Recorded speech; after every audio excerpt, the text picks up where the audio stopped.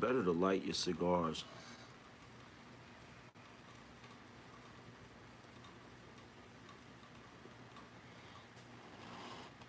with a match. But the only problem is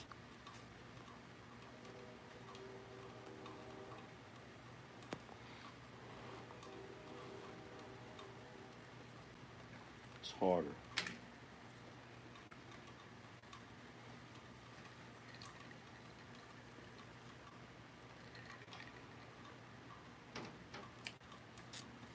So it's late night, but y'all already know how we do. Hit the links in the chat room. Um, if you have a question you want me to read out loud, put that shit in the super chat. If you have a statement that you want me to read out loud, put that in the super chat as well.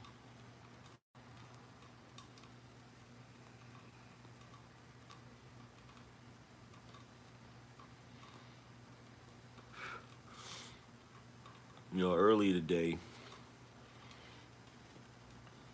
I wanted to go to the cigar shop. You know, there's one here in Raleigh that's it's on Glenwood Avenue, and I wanted to get a humidor. I wanted to get a humidor, so I don't have to keep going to the cigar shop that often. You know, I could just buy all of the cigars I need and keep them stored in the humidor, right?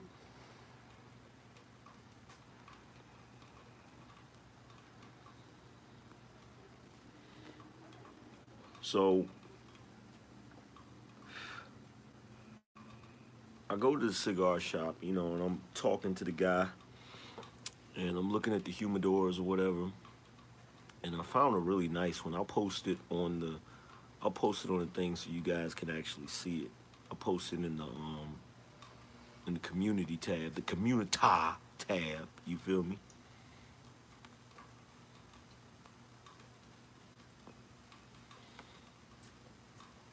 But I walk into this cigar shop. You know, me and my girl go to the cigar shop. I walk in, and the moment that I walk in, that glorious smell of hand rolled cigars just boom, and I love that fucking smell. I love it. And I'm gonna tell you the reason why I love it. That smell transports me back to my childhood.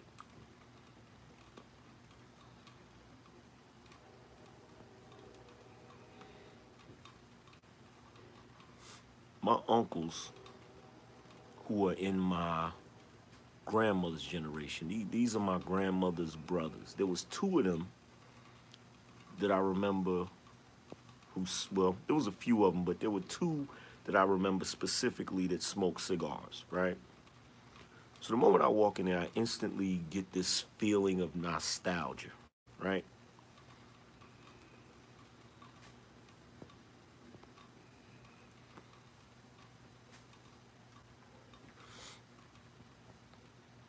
The feeling that I get, I'm instantly transported to Detroit, Michigan, right? So Detroit, Michigan, my uncle had an office, right, in his house. He had an office. And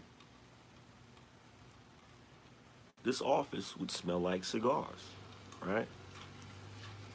And the reason why this is so profound to me is because if you ever watch the Cosby Show, you watch the Huxtables. My uncle had a household like the Huxtables. You feel me? Like real shit. Like all joking aside. When I watched the Cosby Show, you know, it reminded me of my uncle's household. Only difference is instead of having a Claire Huxtable, he had a white wife. His wife was white, right? She was a nurse.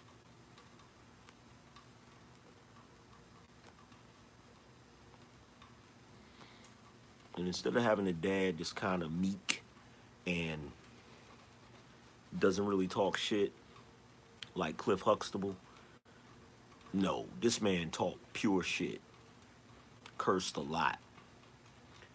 But he was what you would consider like a conservative black man, right?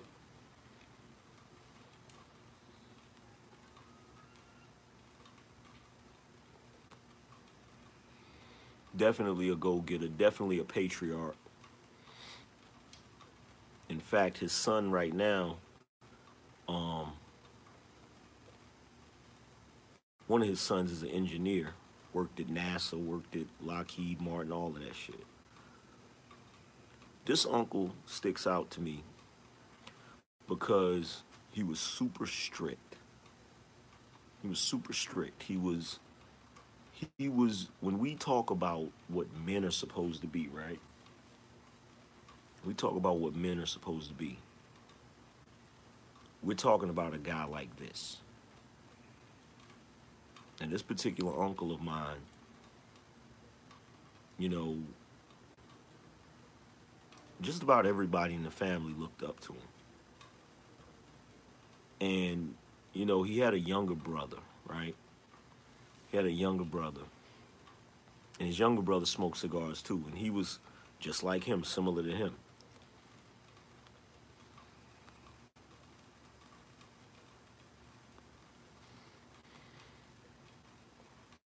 So every time I go into a cigar shop and that smell hits me in my face, it reminds me of my uncles.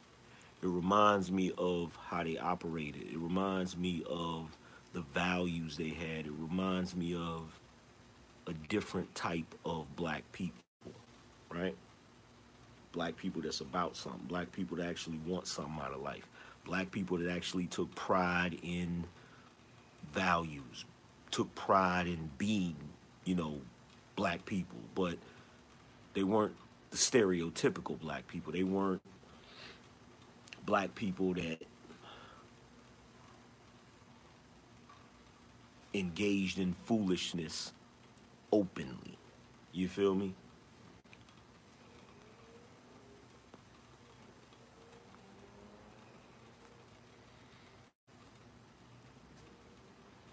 Now, I was thinking about my uncles, and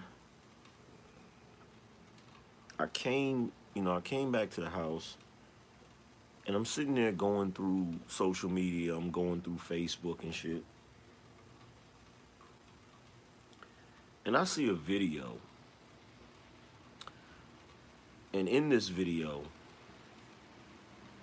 is a video that's like a security camera video, right?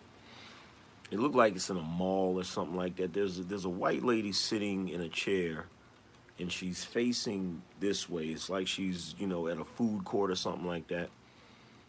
And this black woman walks up,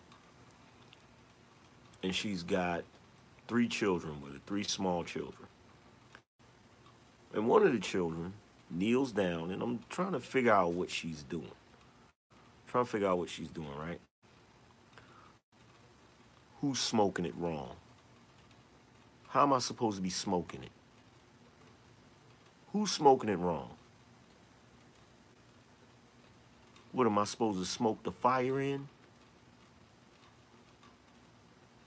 Go ahead, I'm waiting for you to answer that question since you want to interrupt my story.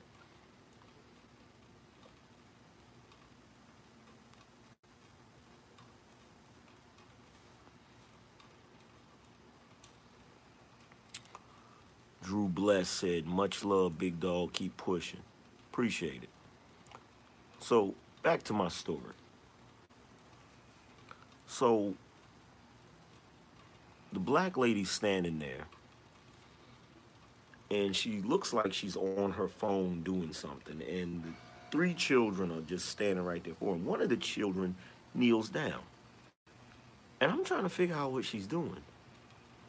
Now, the white lady that's sitting in the chair, facing the other direction, has a bag sitting on the floor next to her.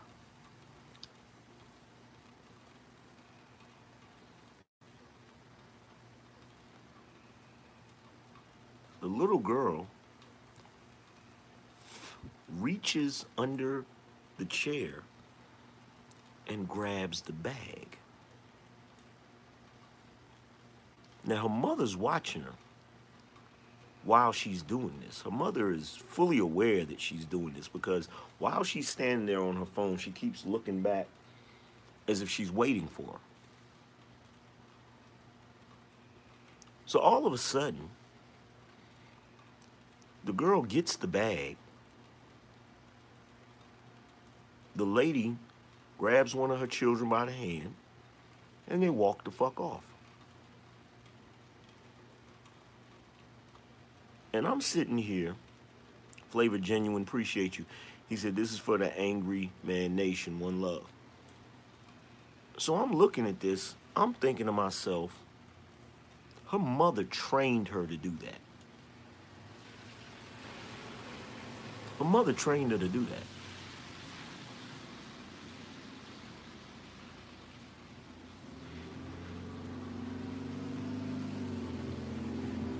Now here's my question.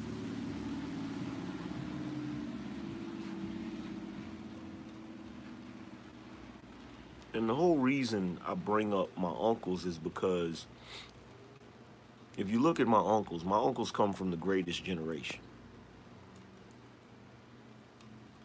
When I was looking at that video today, I was thinking to myself, look at how far we have fallen just in the past couple of generations. Look at how low we are.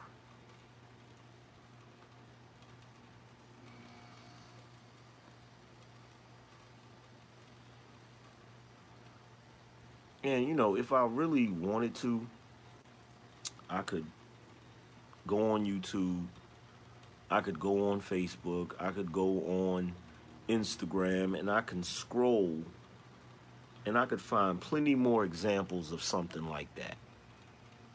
Plenty more examples, usually perpetuated by the women. So, how are we supposed to save the Communitah when that type of behavior is not only condoned but encouraged?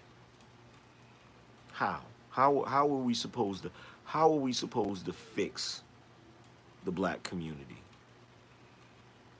when, you know, if I were to say, yo, I seen a video where a little kid stole a purse at the behest of her own mother, and the moment I say it, I'm attacked from all angles. How are we supposed to fix that?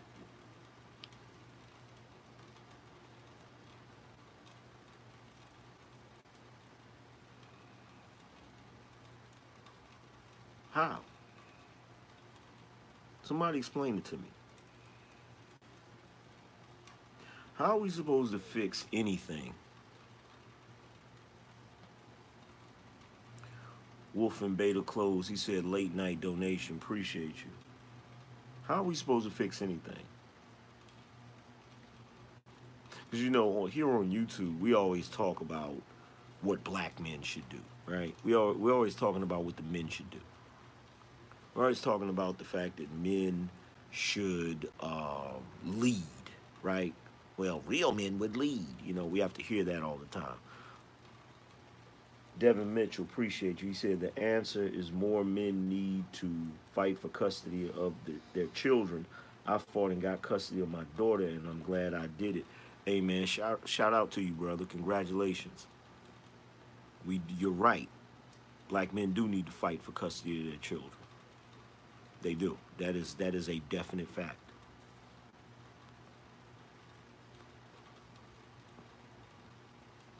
Black Zeus, appreciate you.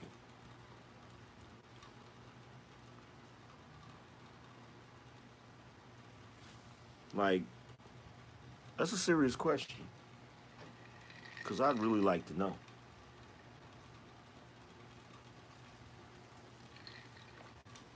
You know, when I was 19, I used to read all of these conscious books.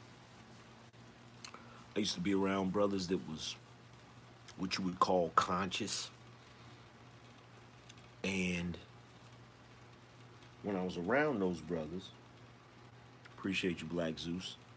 When I was around those brothers, I really felt like there was hope for black people. You know, after all, I did grow up around men from the greatest generation. I did grow up around upwardly mobile black men. I didn't grow up around sorry black men. Sure, there were black men that I knew of that didn't do what they were supposed to do, but they were few and far between. Most of the men that I saw were married, were husbands, worked hard, were homeowners.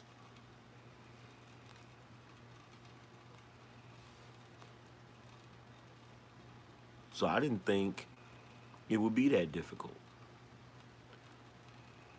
But during Gen X, during my lifetime, I watched as it all just went to shit. Like literally. It all just went to shit. Like there's no other way to fucking explain it. And I can tell you when it happened. I can tell you exactly when it happened. Dollar Washer said, night marauding, appreciate you. I can tell you exactly when it happened. I'll never forget it.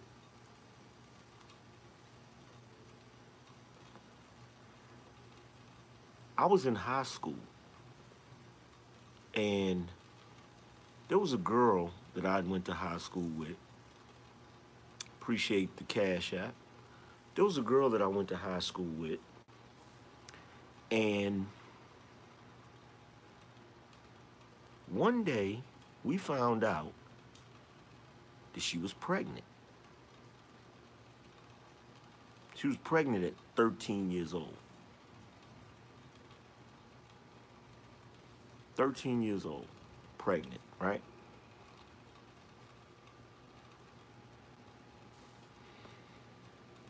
Now I remember thinking to myself, wow, pregnant at 13? Now keep in mind, you know, I was the same age as her. I hadn't even had sex yet. You feel me? I hadn't even had sex yet. But here she was at 13 years old, pregnant. And I remember everybody, because she went to the church that I went to as well. She was what the hell is going on with the lights? Why is the lights flickering? Hope that storm ain't messing with the power. But like I remember everybody like was talking about it. Like everybody was going in on it. You know, everybody was talking about this girl that was pregnant at 13.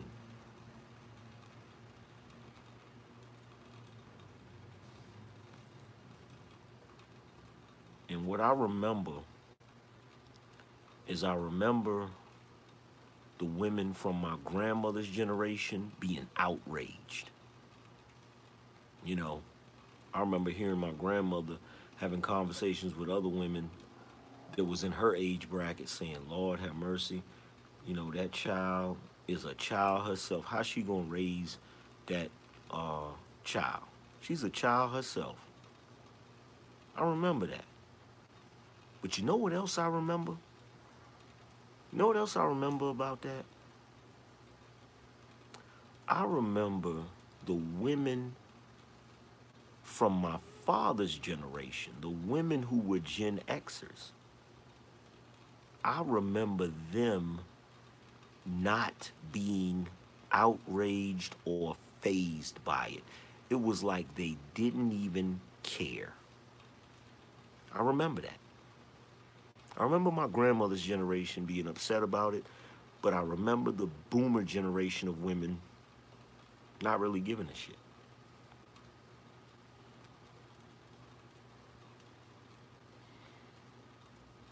Now, my uncle, the one that I was talking about,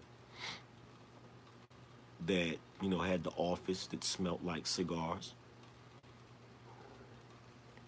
He was the patriarch of, you know, his family. And he had raised his children. But there was a situation that happened where some of his grandchildren, you know, had to live with him. So that's why I said his house was like the Huxtable household. Because if you remember on the Cosby Show, you know, they never could get the kids out of the house. You feel me? First it would be their kids, and then it'd be grandkids. They could never get the kids out of the house. But I remember, you know, he was also raising my cousins, which was his grandchildren. And one of the girls had gotten pregnant, right? He didn't know about it. Nobody knew about it because she hid it. She hid it because she knew she would get in trouble, right? And you know, there's a little story they tell about it. I'm not gonna tell the story; it gives away too much. But I remember when they finally found out she was pregnant was when she actually was getting ready to give birth to the child. After she gave birth to the child, you know what my uncle did?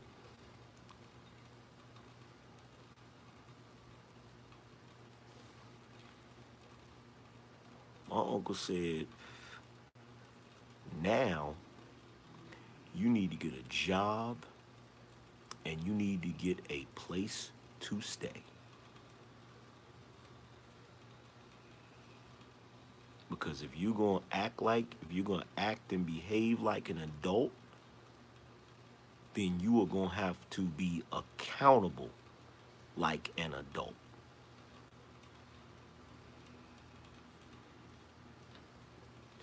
Now,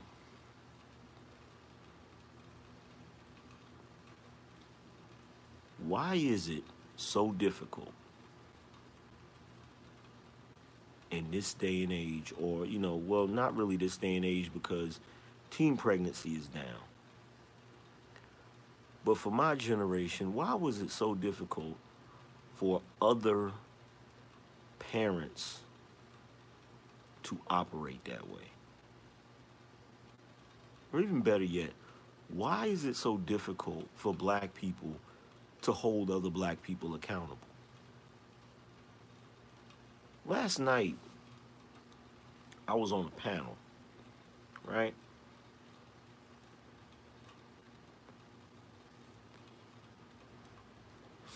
Damn, this is a good ass cigar. So I was on a panel last night, and while I was on that panel, there were a lot of people talking. We were talking about what men want, you know, what men value in women. And as always, I was adding my 2 cents, trying to contribute to the panel. And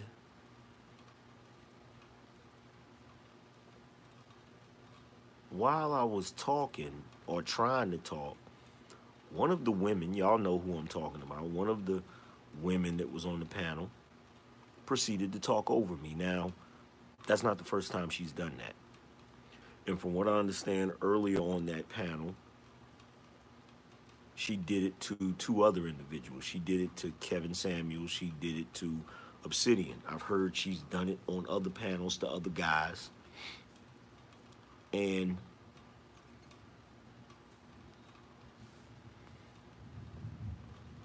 at one point, you feel me? At one point, another woman started talking, and she didn't talk over her. So basically, you know, I was trying to talk, and this one woman was talking over me, you know. And even though she heard me talking, she just kept going. She just powered through it. Like, I'm just going to talk over him. I'm just going to keep going. I don't care if he was talking. And at one point, she was talking, and another woman interrupted her, interjected, right? And the moment that woman interjected, she immediately stopped talking. Now, you know how I am. I called it out. I said, wait a minute. So you mean to tell me if I'm talking, you're going to keep talking, right? You're going to keep talking. And I'm going to tell you the truth. It's gotten to the point now where I feel like, you know what? I'm not even going to get on these panels anymore. I'm not. I'm going to take Alpha Male Strategies advice, and I'm not going to get on these panels anymore. Now, there's a panel coming up, I think on the 16th. I'm supposed to be on a panel with Obsidian and O'Shea. I've already agreed to that, so I'm going to get on that panel. And I think it's only going to be us three on there. You feel what I'm saying? So I'm still going to get on that panel, right? But other than that, I don't think I'm going to get on these panels anymore. Because when I pointed it out, when I pointed this out, right?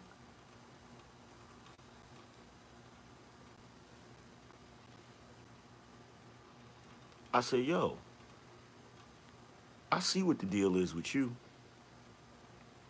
When I was talking, or when I interjected, you talked over me. But when the other lady interjected, you stopped talking. That lets me know that you know what you're doing, because you're only doing it to the guys. You're not doing it to the women. You're over talking the guys, but you're not over talking the women. She said flat out, well, angry man, the reason why I'm talking to you is because the reason why I'm talking over you is because I don't respect you. Like, she just said it flat out. Now, anybody with even a modicum of intelligence will know that if you're admitting that the reason you're talking over me is because you don't respect me, then that means every single person that you've ever talked over is somebody that you don't respect, right? Now, once she said that she didn't respect me, I went all the way in.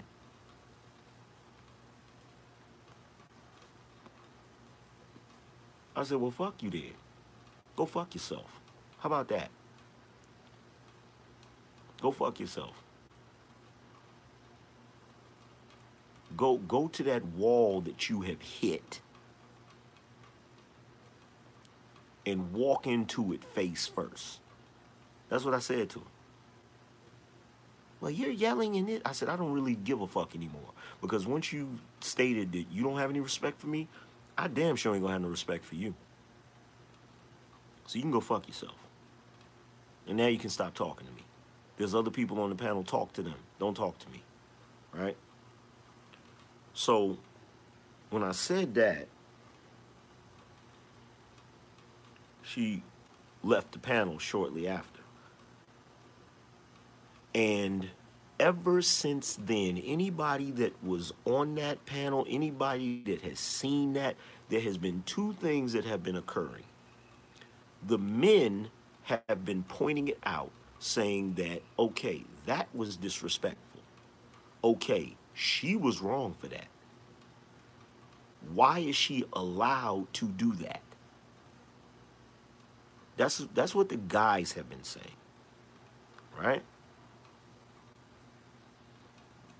That's what the guys were saying. Do you know what the women were saying?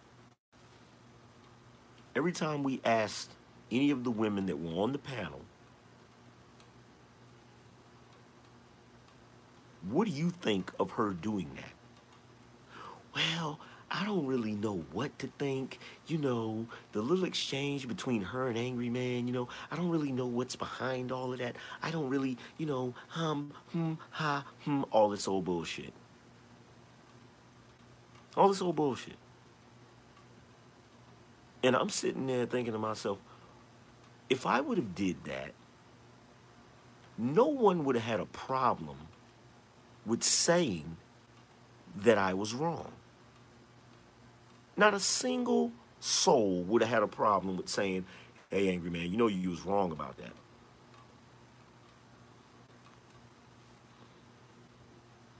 And in most cases, when you catch me in the wrong, I'll be like, you know what? You're right. My bad. I apologize. How many times? Press 1 in the chat room if you have heard the angry man on numerous occasions take ownership of something I did incorrectly and then clearly stated, I apologize.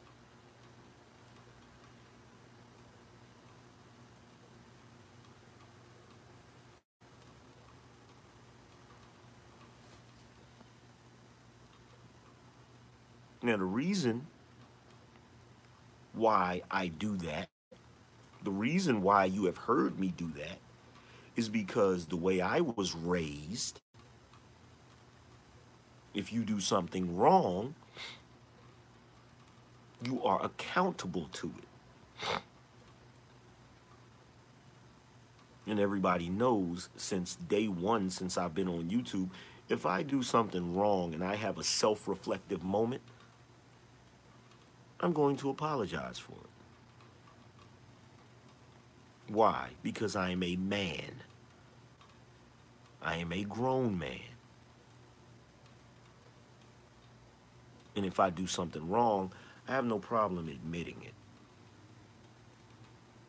But what I would like to know is, why is it in the Communitah, why is it holding black women accountable is like a blasphemous act? Why is that?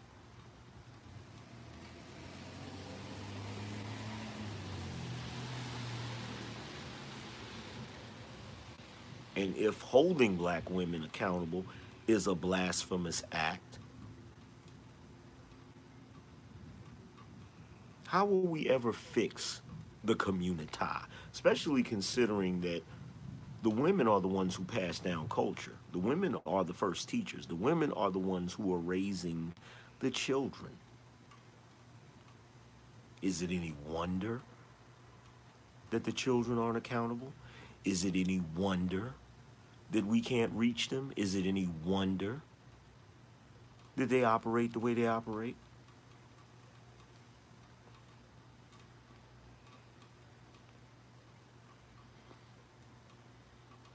I mean, the level of hypocrisy is absolutely, utterly fucking ridiculous.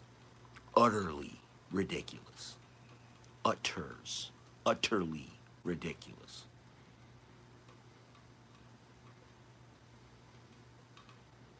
Why is it ridiculous? It's ridiculous because we can be on those same panels and the consensus across the board will be, oh, well, the reason that the Communitah is in the situation it's in is because you men are failing to lead. How can we lead if you don't respect us?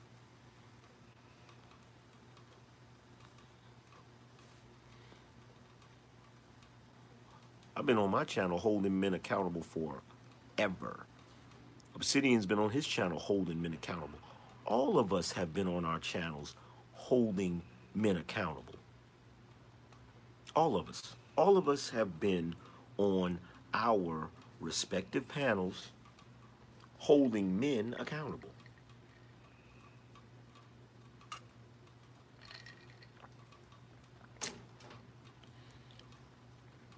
And you know what our reward for that is?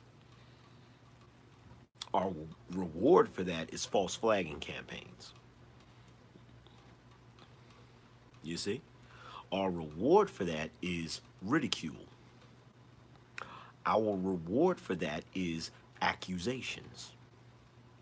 Our reward for that is to be treated like children.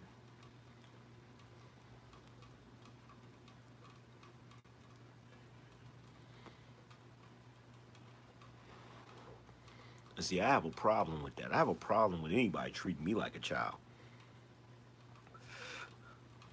Why do I have a problem with that? I have a problem with that because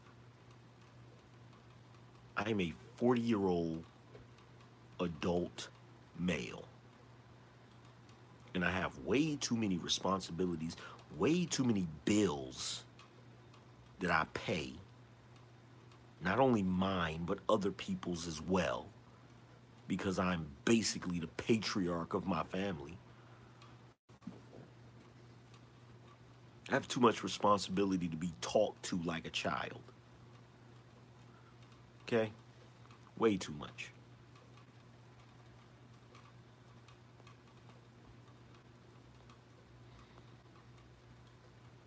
And most of these women are in households where there's a guy like me somewhere in the vicinity that's paying for everything.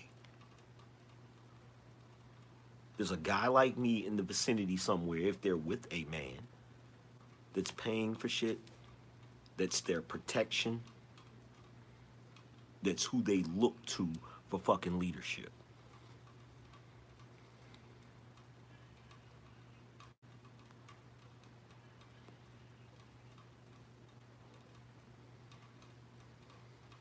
So now you can see why last week or the week before last, I just started going in where I said, you know, I am sick of them. I'm sick and tired of them. But more than anything, I'm sick of the bullshit. I'm sick of the scapegoating.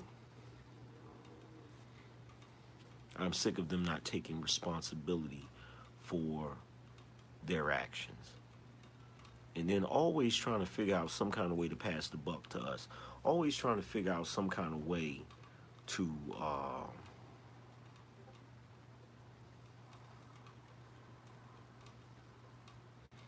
always trying to figure out some kind of way to make everything our fault.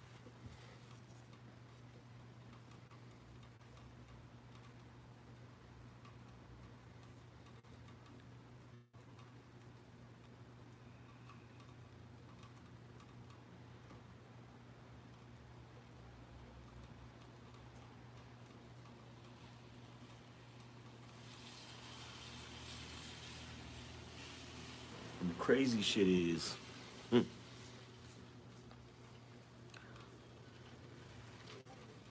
my uncle that I was talking about, that had his Huxtable style household, that had his office. He had an office, he had a nice desk, he had a library, books. A great man.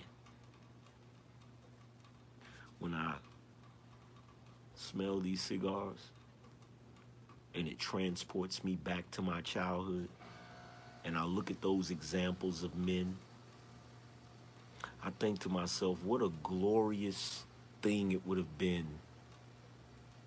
to be a man in their era. How glorious would it have been? Now, the one thing I will say is my uncle, you know, he had a couple of wives that were black women before he ended up with his last wife. And I honestly wish that he was here today so I could ask him, because now I'm at the age where I could ask him without it being disrespectful. I would ask him, what made you hop the fence? What made you decide I'm not doing it anymore? And I'm not saying that I'm hopping the fence. I have a woman that respects me. You know, I don't have to deal with that foolishness. I only deal with the foolishness. Appreciate you, Jeremy Sears. I only deal with the foolishness when I come on YouTube. And when I'm on those panels, I oftentimes think to myself, like, I've eliminated black female fuckery from my life. I've eliminated it. It does not exist. Hey, appreciate you. Appreciate you, Schizo Madcap. I've eliminated from my life.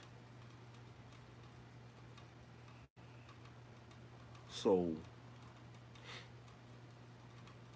I don't deal with the, like, me and my children's mother. We don't go back and forth anymore. We don't, because really there's no need to. Two of my sons are already here with me. The third will probably be living with me permanently soon enough. So most of our interactions are cordial. And I'm telling every last one of you guys that's watching this, the main reason why I don't deal with black female fuckery anymore, aside from the fact that I refuse to go back and forth, is because I'm no longer struggling. In other words, I can pay the cost to be the boss. That's the biggest thing. Make no mistake about it. That is the biggest thing. When you're able to pay for shit, people shut up. That's real shit. When you're able to pay for shit, people shut up. Not only do they shut up, but you can tell them to shut up. Because the money is what keeps them in check. And the thought of losing the support, the thought of losing the ability to come to you is enough to keep them from operating a certain way.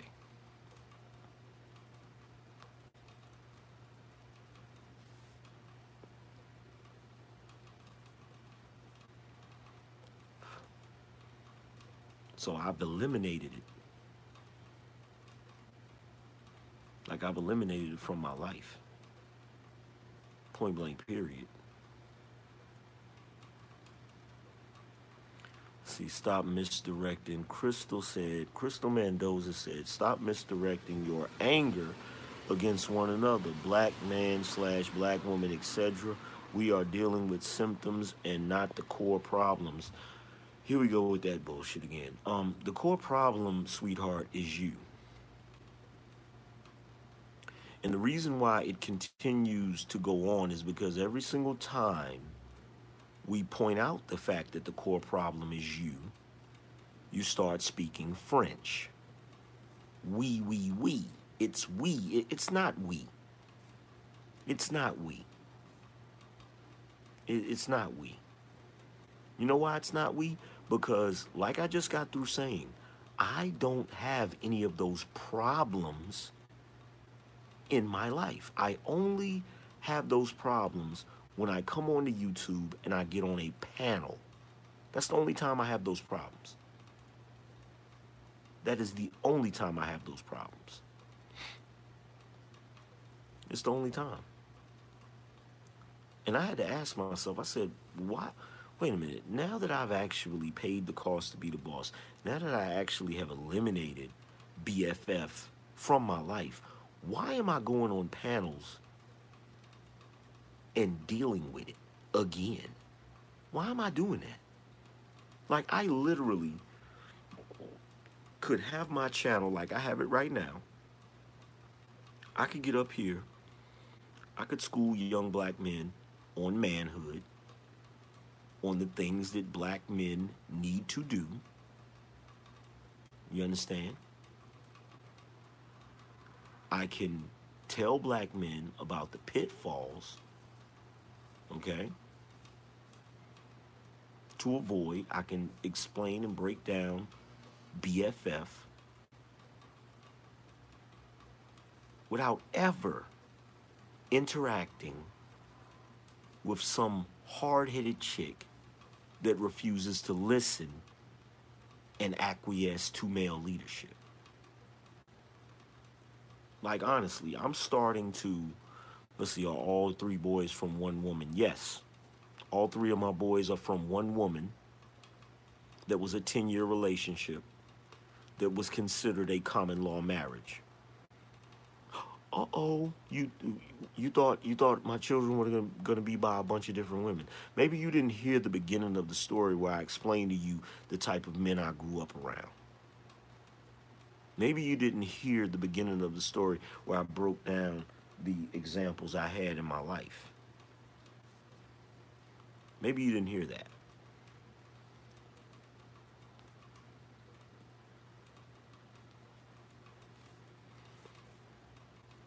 All of my children are by one woman.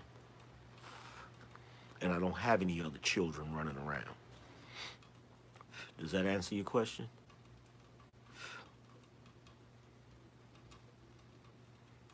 And the children that I have live with me. There's only one that lives with their mother, and he happens to be in there right now because he's here for the summer. And probably next year, he'll probably be here permanently.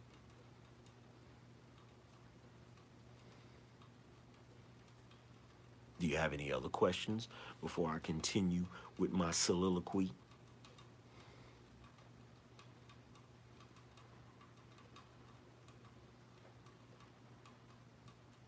You have any other questions?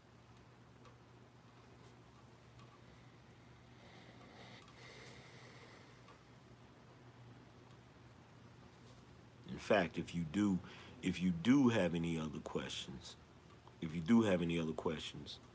please direct those questions to the super chat. If you have any other questions, please direct those questions to the super chat.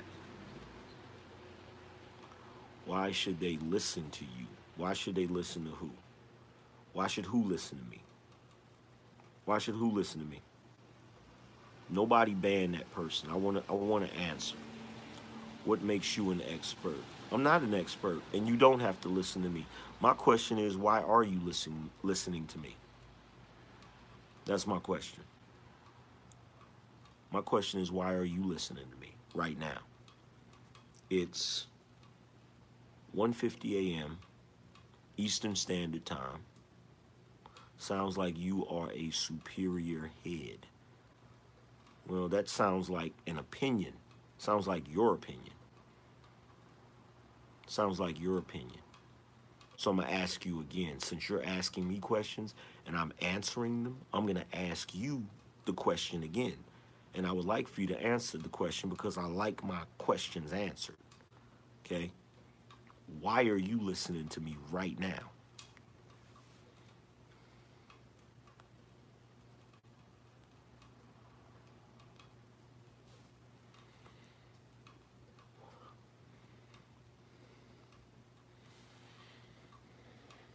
Arthur Wall, please refrain from talking about people's sexuality in the chat room. If you do that again, you will be booted. Interested in people on platforms that have a bad attitude. I have a bad attitude? How do I have a bad attitude? Yeah, it's nothing against you, Arthur Wall, but you know how sensitive they are.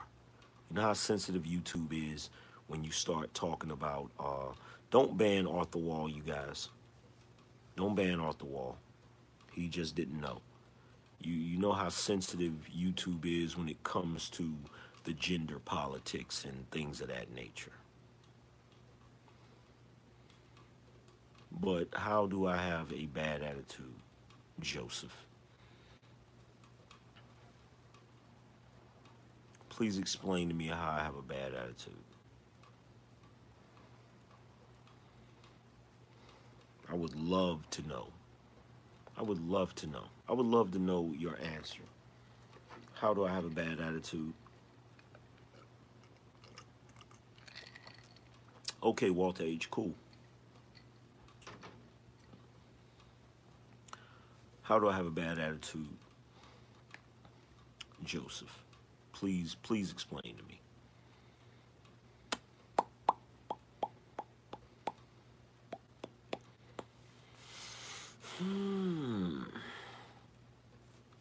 Please explain to me how I have a bad attitude, Joseph.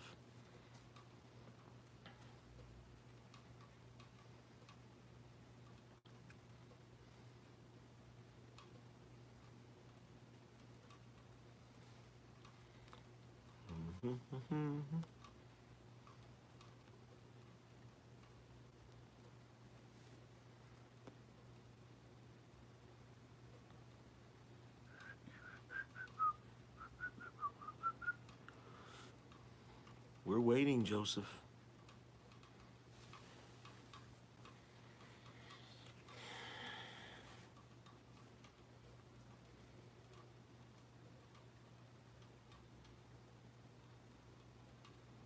It's a really nice night out.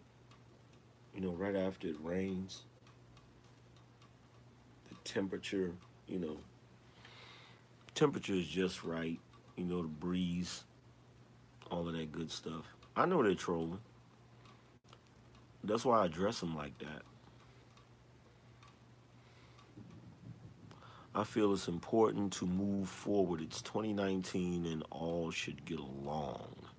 That didn't really answer my question. But I tell you what I will do. I tell you what I will do. What I will do is I will explain to you why people listen to me. The reason people listen to me is because I give phenomenal advice. The reason people listen to me is because I am a 40-year-old man who has been in long-term relationships since I was 19 years old.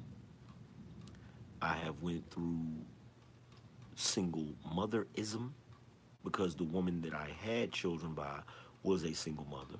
The woman that I'm currently engaged to was a single mother. I've seen all types of BFF.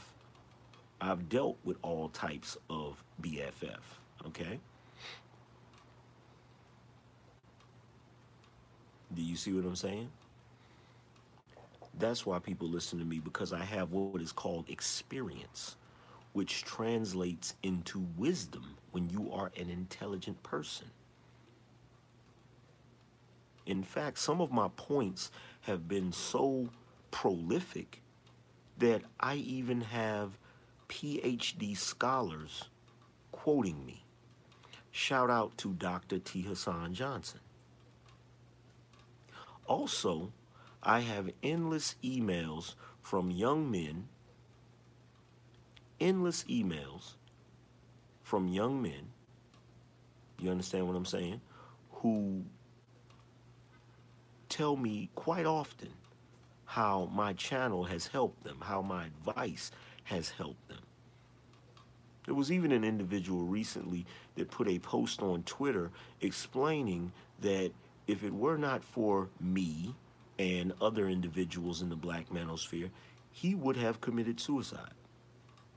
And he basically said that he would like to thank us because we saved his life. That's why people listen to me. That's why people listen to me.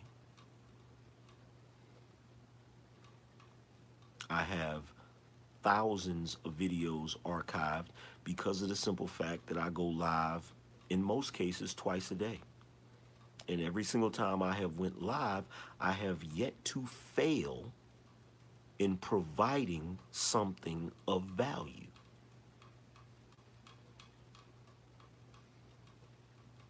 This is why there is currently 200 and some people watching me in the middle of the night.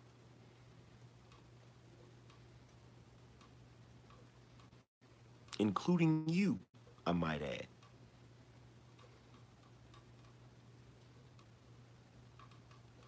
Does that answer your question?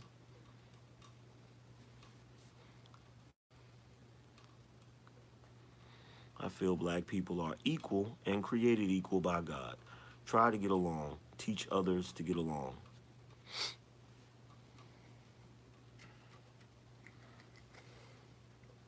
See, the thing about that, life is a little more complicated than that, my friend.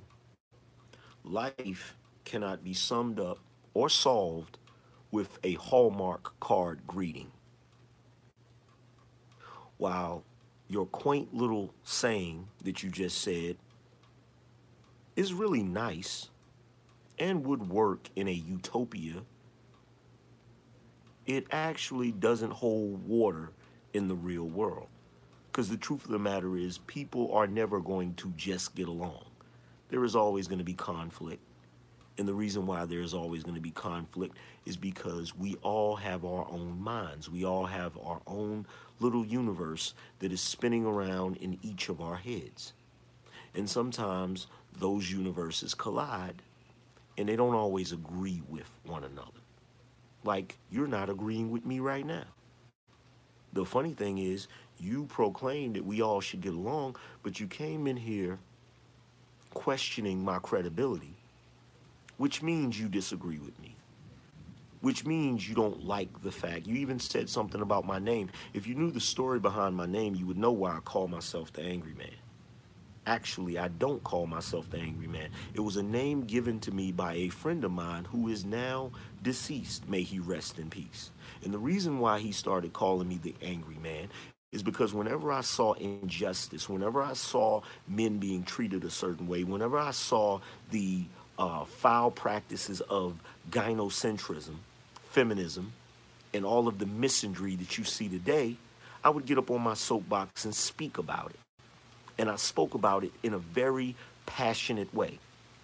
So one day my friend says to me, he said, "Hey, Valdez, you the angry man. Every time you see something that is an injustice, you get on your soapbox and you go ham."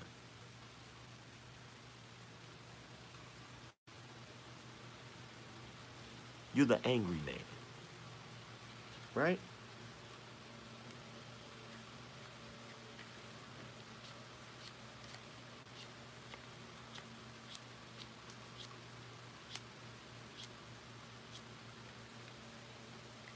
And based on what my friends started to call me, the nickname stuck. And when I decided to create my channel, I found it fitting, considering the fact that the reason I began to be called that was because I was defending black men. Since I was defending black men, and since my channel is about defending black men, what better name than to call my channel the Angry Man Channel? Especially considering the fact that that name symbolizes the fact that I'm speaking for every single angry man in the world that is tired of being the scapegoat, that is tired of being a sin eater, that is tired of being the sacrificial lamb, so to speak. That's why my name is the Angry Man. That's why I named my channel the Angry Man Channel. I didn't name it the Angry Man Channel because I'm always fucking angry. In fact, the majority of my live streams, I am quite calm, quite intellectual. So I'm sorry, you came in here barking up the wrong tree, and now you look like a total jackass. Do you have any other questions you would like to ask me this evening? Or better yet, this morning? Any other questions?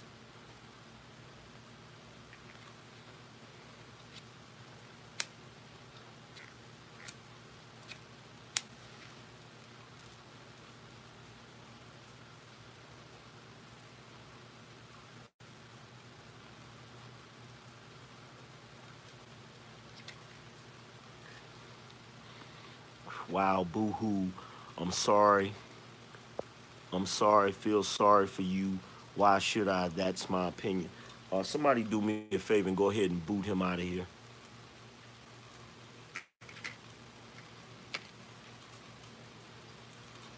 Thank you very much.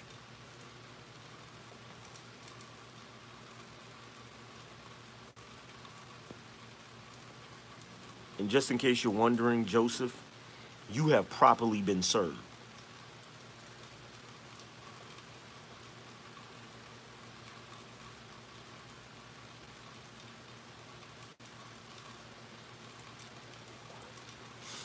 I served your ass so hard, I made it rain out this motherfucker.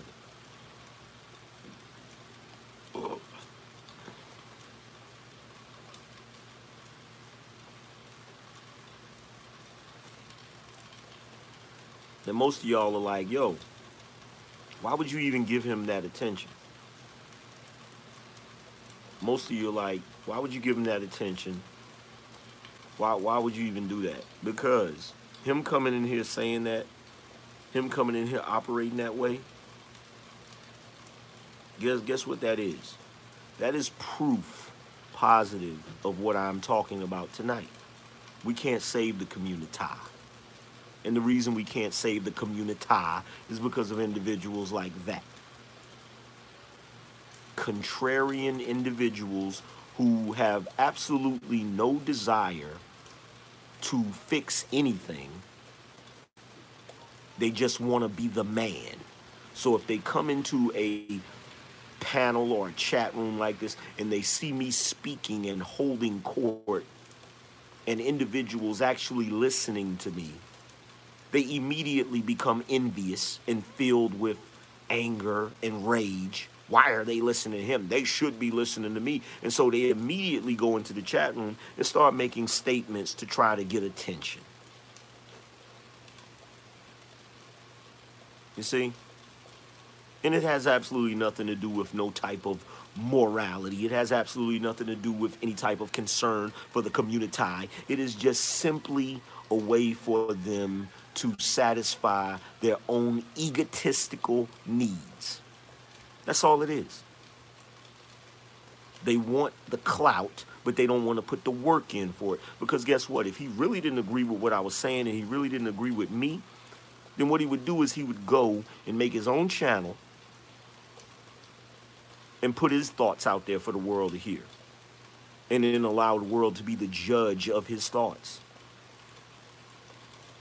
Now, I don't really toot my own horn and I don't really go in about that all the time, but this thing we call the Black Manosphere, I am one of the founding fathers of it.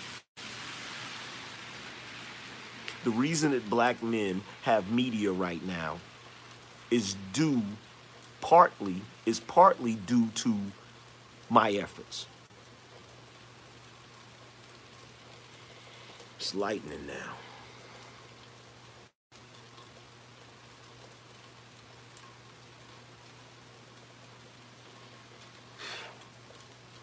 Cannot play with the elements and take my butt in the house. We're going to continue this inside, guys.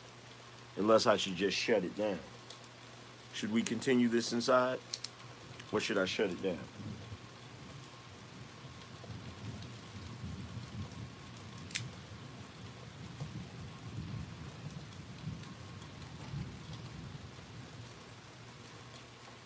Should we continue it inside? Okay, we'll continue it inside.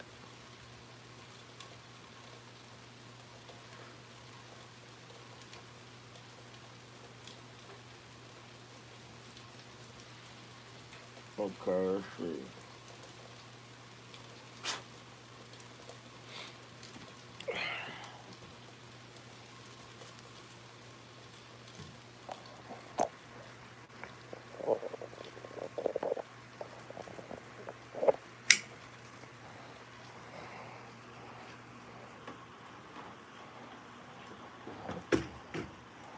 Grab the iPad. Cannot leave that out here.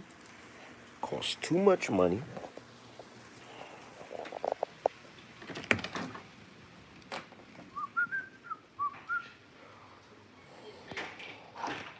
Why are you not sleeping in the room with your brothers? Because you're watching TV?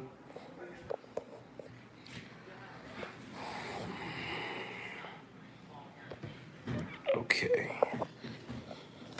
Set this up.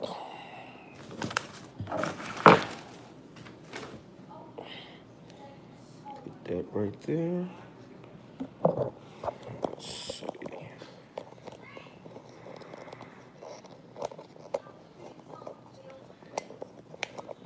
Let's see. Here's my tripod.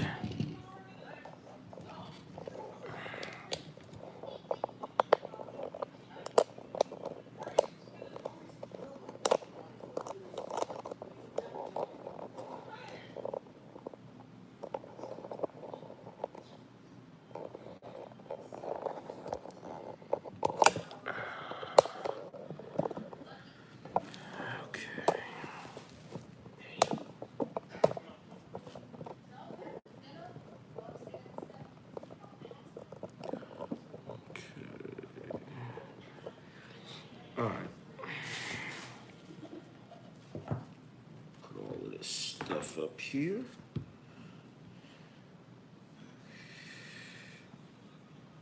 You guys give me a second. I'll be right back with the rest of my stuff.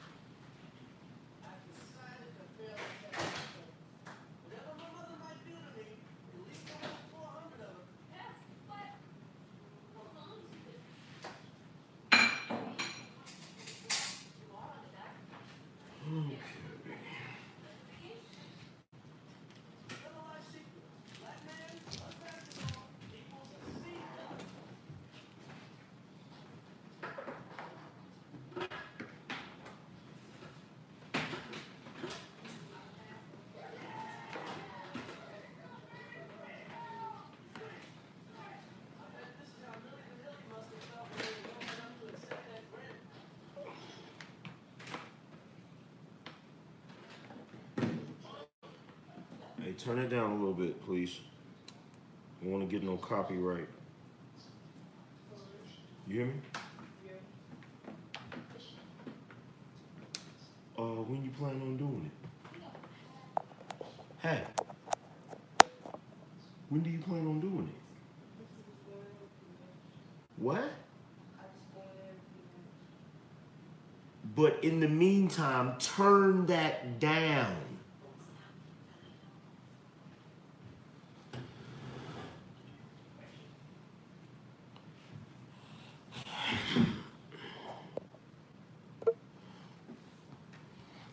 Okay.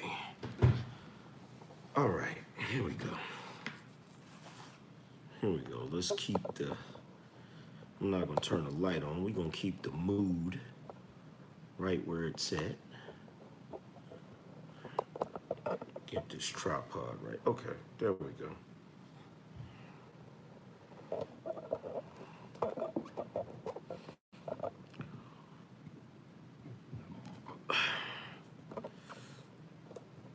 All right, you guys, y'all chill out with the, if the person isn't doing anything, don't time them out or ban them, please. Thank you. I don't really want to get a shitload of emails.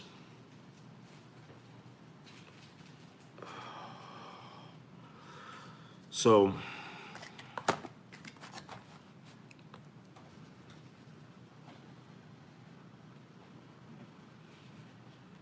to speak to the little incident that just happened,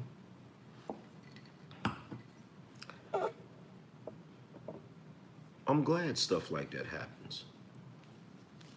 I am truly glad that things like that happen because it is confirmation of what I look.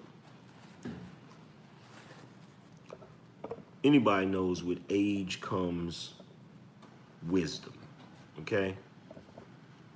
And certain things that may not have been clear to you before become clear. And one of the main things that has become painfully obvious to me is that there is no saving the black community. There is no saving the Communitah. You can't do it. You cannot do it. You can't. You can't. Now, why can't you? Why can't you save the Communitah? You can't save it because you got too much opposition. You got too much opposition. You got too many people that like it just the way it is. They like the foolishness. They love it. They love the discord.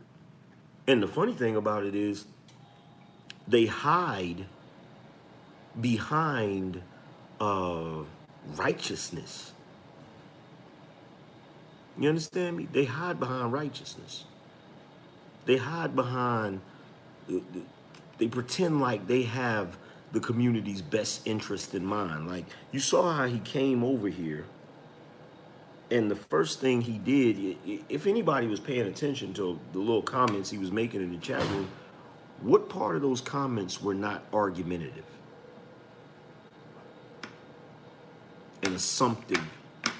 Like, what part of those statements in the chat room were not argumentative? Somebody please explain that to me. Y'all saw his energy the moment he came in here. And see, this is the cute thing that a lot of people do.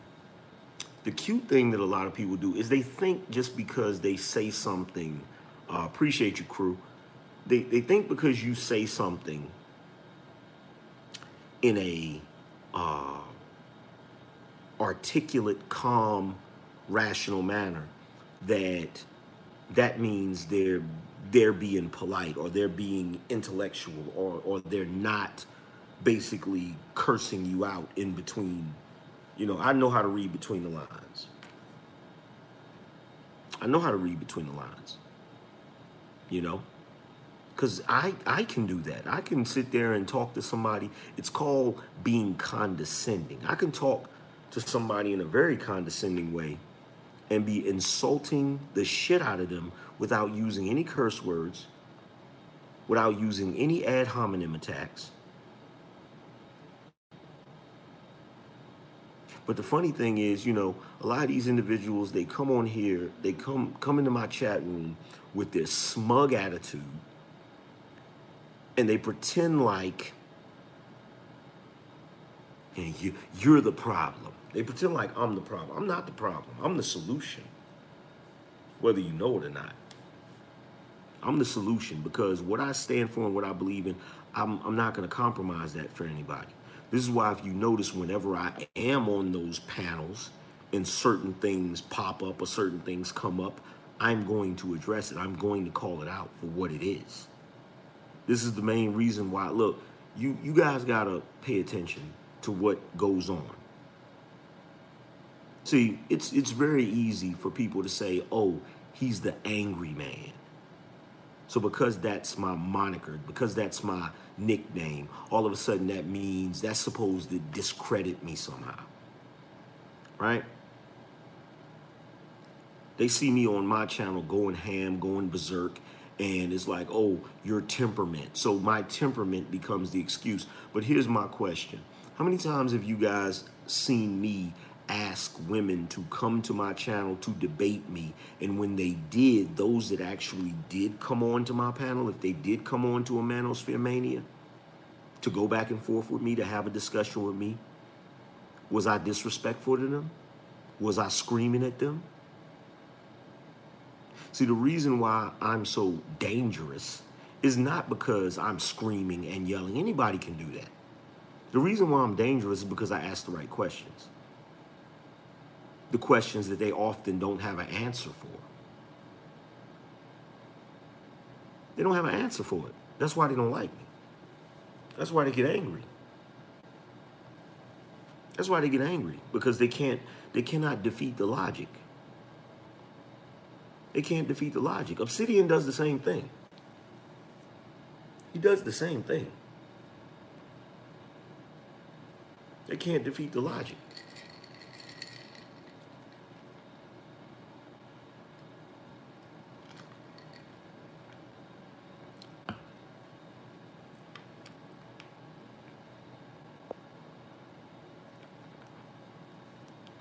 Hey, appreciate your crew.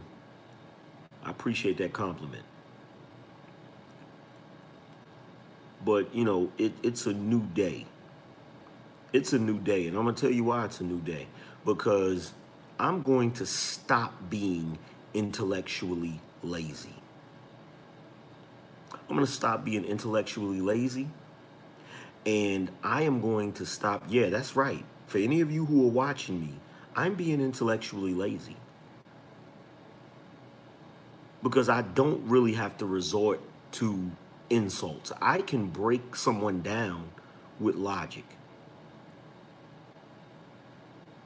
I'm going to stop being intellectually lazy, and I'm going to stop dumbing myself down for the sake of more people being able to relate to me.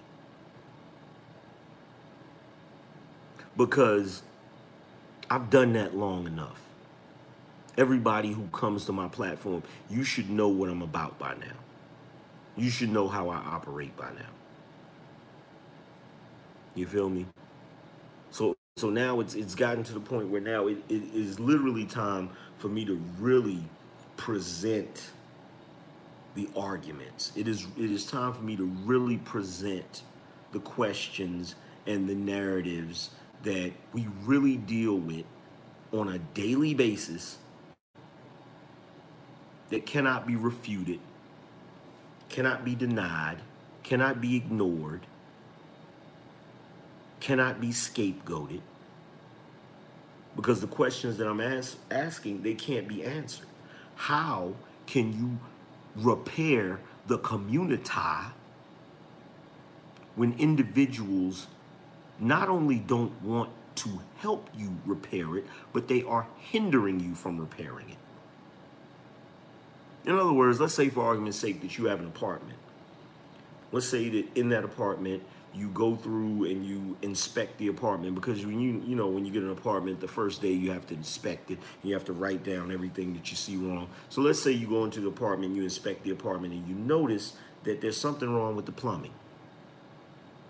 It's not working properly, it's leaking, the pipes are messed up, and you You go down to the office, you go down to your apartment complex office, and you say, hey, there's a problem with the plumbing in that apartment, right? So they send the maintenance man down to fix it. And when he knocks on the door, you don't want to let him in. So he continues to knock on the door. He comes back the next day, the day after that, the day after that. And finally, you decide to let him in. What do you want? You said that there was something wrong with the pipes. I'm here to fix them. I don't want you to fix them. There's nothing wrong with them. The pipes are okay. You said there was something wrong with them. Well, there's nothing wrong with them. So the maintenance man leaves out. The next day I go back down to the office. Man, you know what? Something really need to be done about these pipes in these apartments. Wait a minute, you said there was nothing wrong with the pipes. Well, there is something wrong with the pipes. Because every time I get ready to go and get some water or something, there's an issue. So the next time the guy comes, he comes into the apartment, you know, you let him in, you go through the same routine again. He comes into the apartment. This time you let him in. This time you even let him look at the pipes.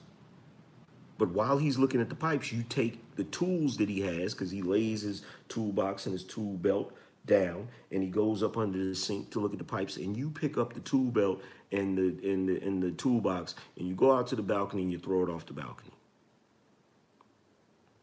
He's still under there. He doesn't know what's going on. So then he comes out and he's like, oh, I figured out what it is. All I got to do is this, this, this, and this. He goes to reach for the tool belt and the box, and it's gone.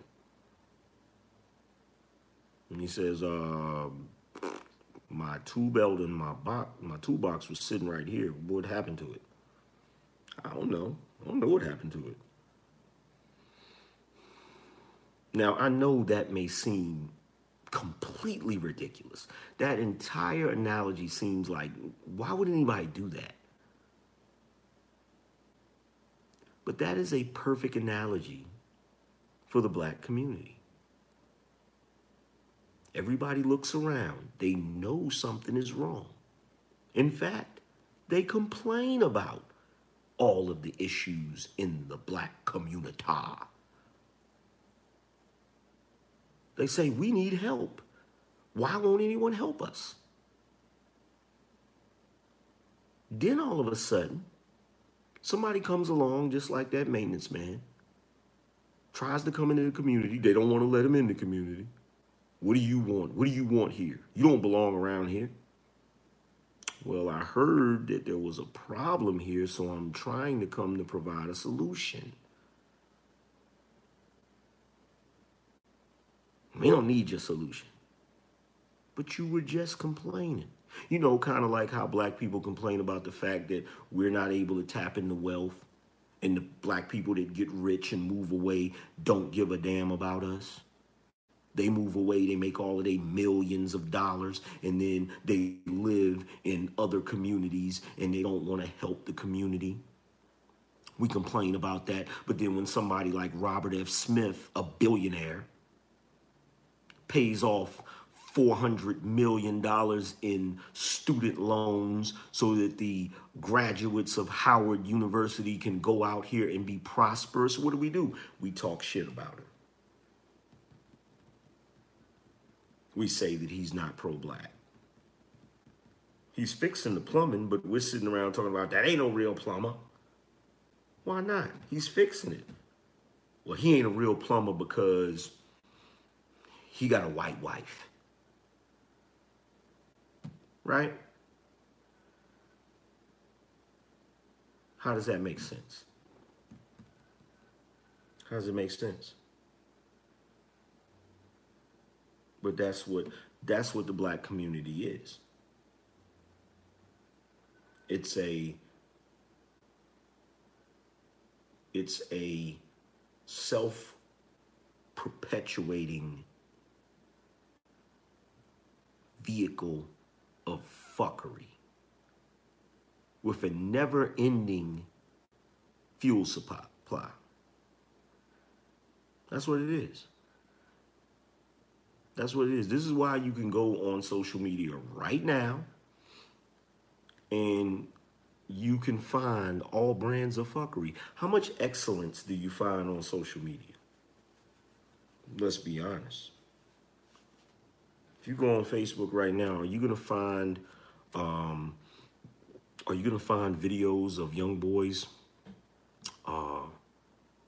showing the achievements they've accomplished? Are you gonna find photos of families, intact family units? You know, the man, the wife, the children in a respectful portrait? Are you going to find videos of black people helping other black people in their community?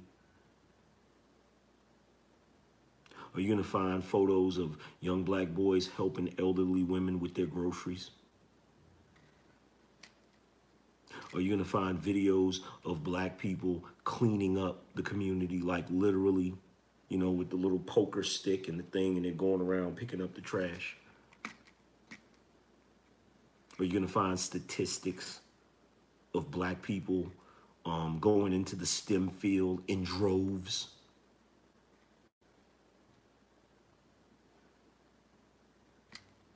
Or are you going to find grown women fighting each other in the street? Or are you going to find videos of women twerking? Or worse, them filming their children twerking? Or are you going to find videos of younger black people fighting elderly people?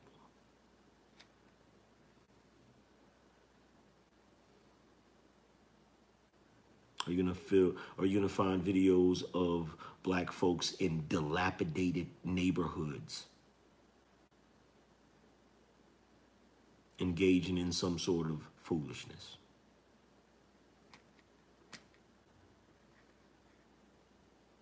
Tell me that I'm wrong. Please tell me I'm wrong. Please tell me. You have any earthly idea how much I would love to go to sleep tonight and wake up the next day and all of these issues that we have in the black community be some sort of lucid nightmare. I wake up tomorrow and there are no twerking videos. There are no videos of grown women fighting each other. Nicole Ali said, I'm late, but I hear you, Angry Man 100. Appreciate you. Like, seriously. Wake up tomorrow and none of the foolishness that we see on a regular basis. And don't get it twisted. I'm not sitting here saying that other communities don't engage in foolishness. I'm not saying that. I'm not saying that at all. But the truth of the matter is, we have much more to lose. We have much more to lose. Much more to lose. And that is painfully obvious because we are witnessing the loss of it. How many of you, appreciate you, Uncle Buck, how many of you right now, how many of you can look back on your life? If you're 40 or older, how many of you can look back on your life and remember black communities?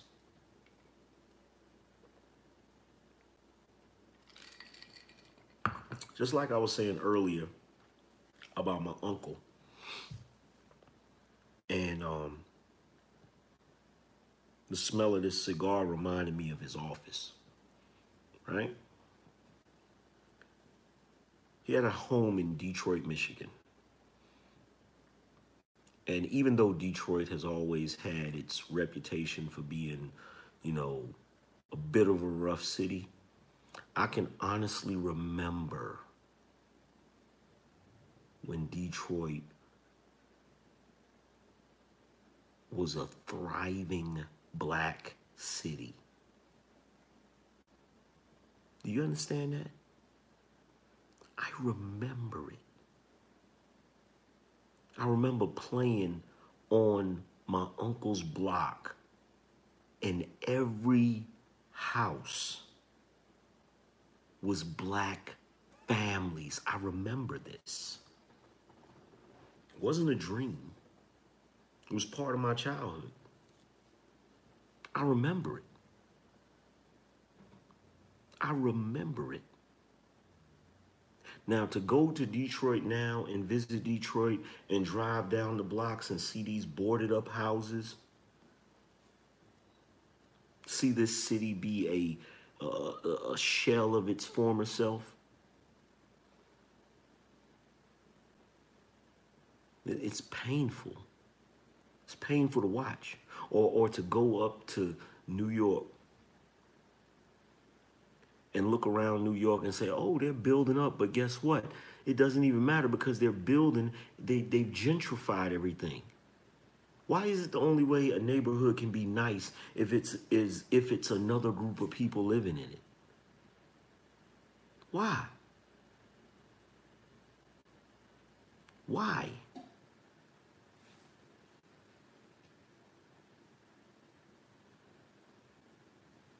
Nicole Ali said, just left a high school graduation seeing that foolishness. The children shook their heads. They see the truth.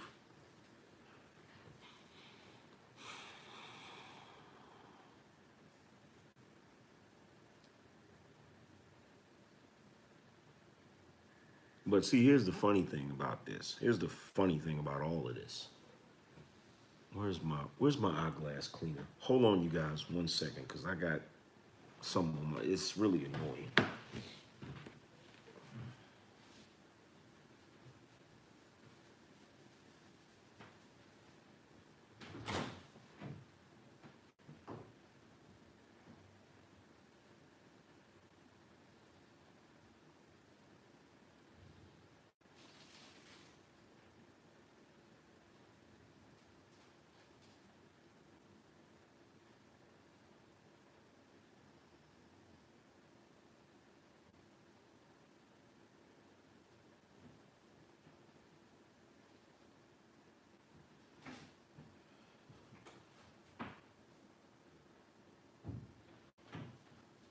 Okay, I can't find it. I don't know. There it is right there.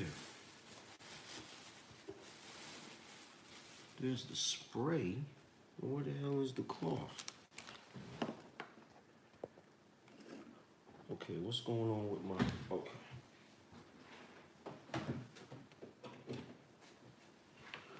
My phone dying on me? Okay.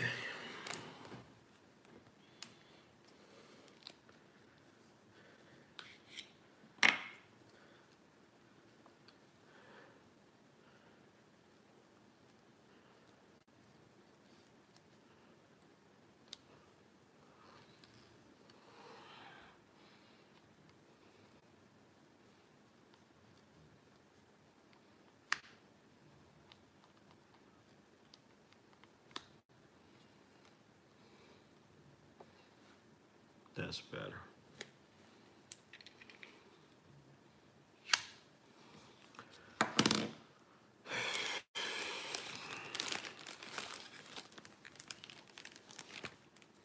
That's what I'm talking about right there. Y'all see that?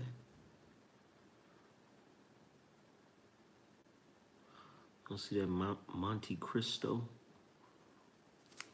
Monte Cristo White Series. Any of you young black men that have not read the book, The Count of Monte Cristo, I would suggest that you read it. They have a movie about it, but it's better to read the book. Read the book, The Count of Monte Cristo. Crew said, we work for the fam, support your interests. No doubt.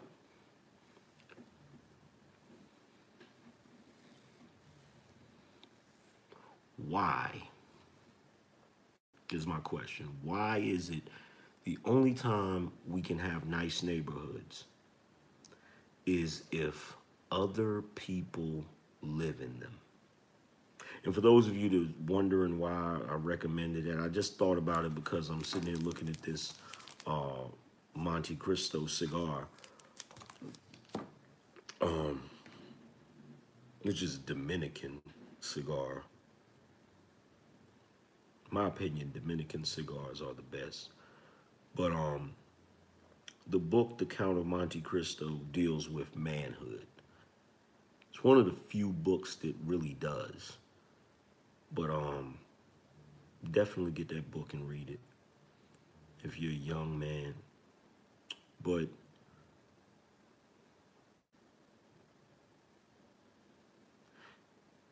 you have absolutely no idea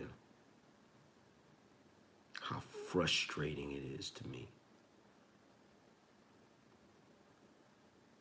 Absolutely no earthly idea how frustrating it is to me to watch the same, appreciate you, Brandon, to watch the same narrative play out every time. Like, I promise you, like, after I do the panel, like, they asked me to be a part of the Big Three panel, which is me, O'Shea, and Obsidian. I'm going to be part of that panel, but so far as getting on these other panels where there are multiple people,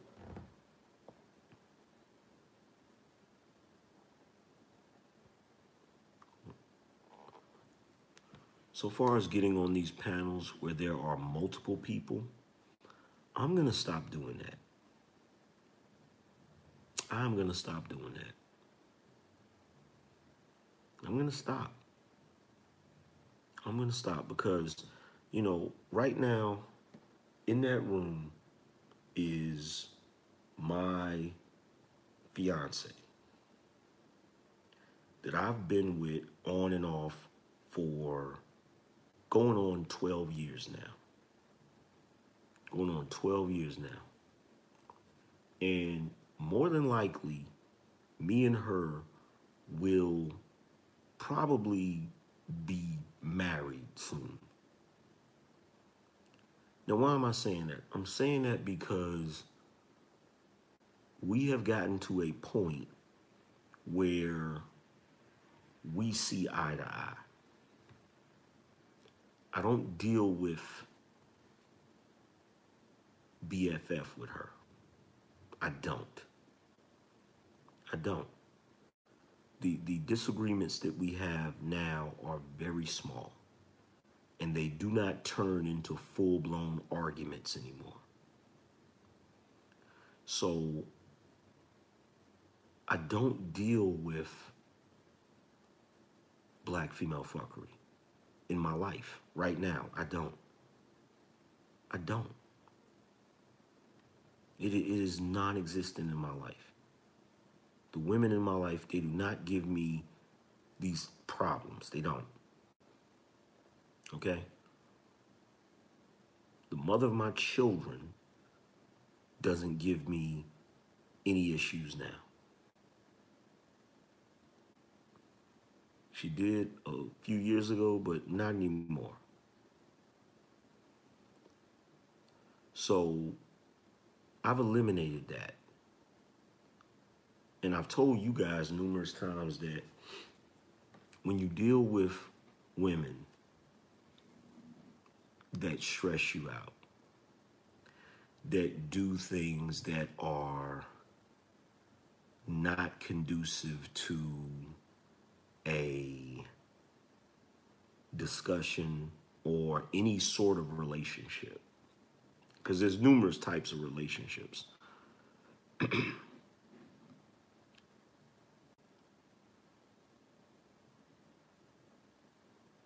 It causes issues. The stress causes issues. And lately, when I get on these panels and these women conduct themselves in these ways. And see, here's another thing you got to realize. A lot of these women who come on these panels, these are not married women. These are not women who are winning. Some of them are bitter. Some of them are upset because certain things didn't go the way they wanted them to go. And most of them, they've dug a hole for themselves and they don't know how to get out of it. And as my uncle would always say, if you want to get out of a hole, the first thing you got to do is you got to stop digging. A lot of these women have not decided to stop digging. They're still digging. And they're wondering why they're in the hole. They're wondering why they're in this hole. Some of them even ask for help. Some of them, they see you up there and they're in the bottom of the hole and they're asking you, help me. And you're yelling down the hole, stop digging. I got a rope, but the rope is only so long. You got to stop digging. Hell, you got to stop digging just to be able to grab the rope. But they don't. They just keep digging because they don't want to listen to you. They think they've got it figured out. They think, well, I've dug this far. I've invested this much. I don't need to be pulled out of here. I can just keep digging. Maybe I can reach China. By the way, that's a myth. You can't reach China. I don't care how much you dig. Eventually, you're going to hit bedrock. You know what bedrock is?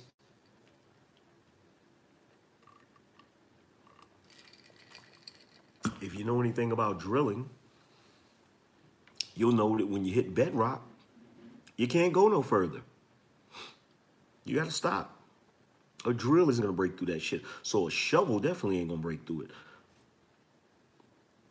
So the same way when I was younger and I was dealing with certain types of women and I was having certain types of problems, I came to an epiphany. And the epiphany is, when I was in those failing relationships and it was constant fuckery, constant foolishness, at some point you come into a realization where you say, why am I even dealing with this? Why am I even here? I don't have to be. I don't have to be with this person. I don't have to deal with this foolishness. And when you come to that epiphany, life becomes much better. Now, like I said before, I'm not dealing with that shit right now.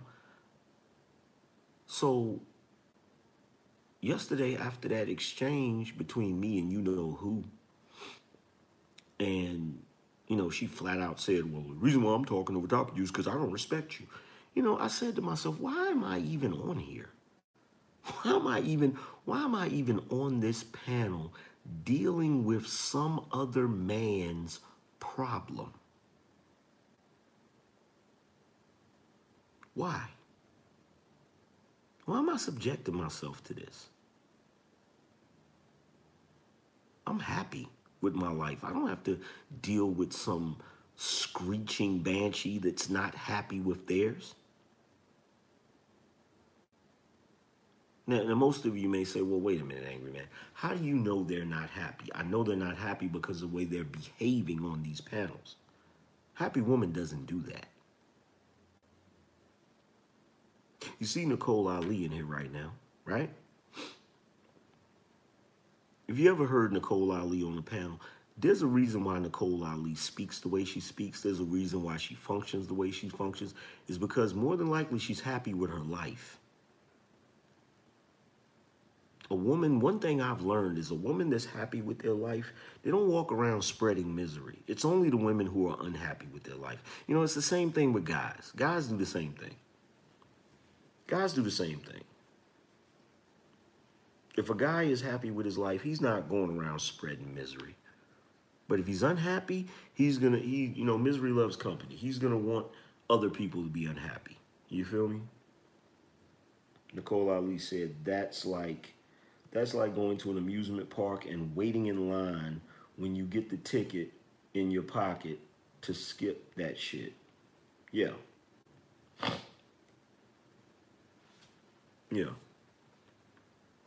You know, I really had to think about it. I really had to think about it because I didn't just think about going on the panel and having to deal with women who have some sort of issue with men.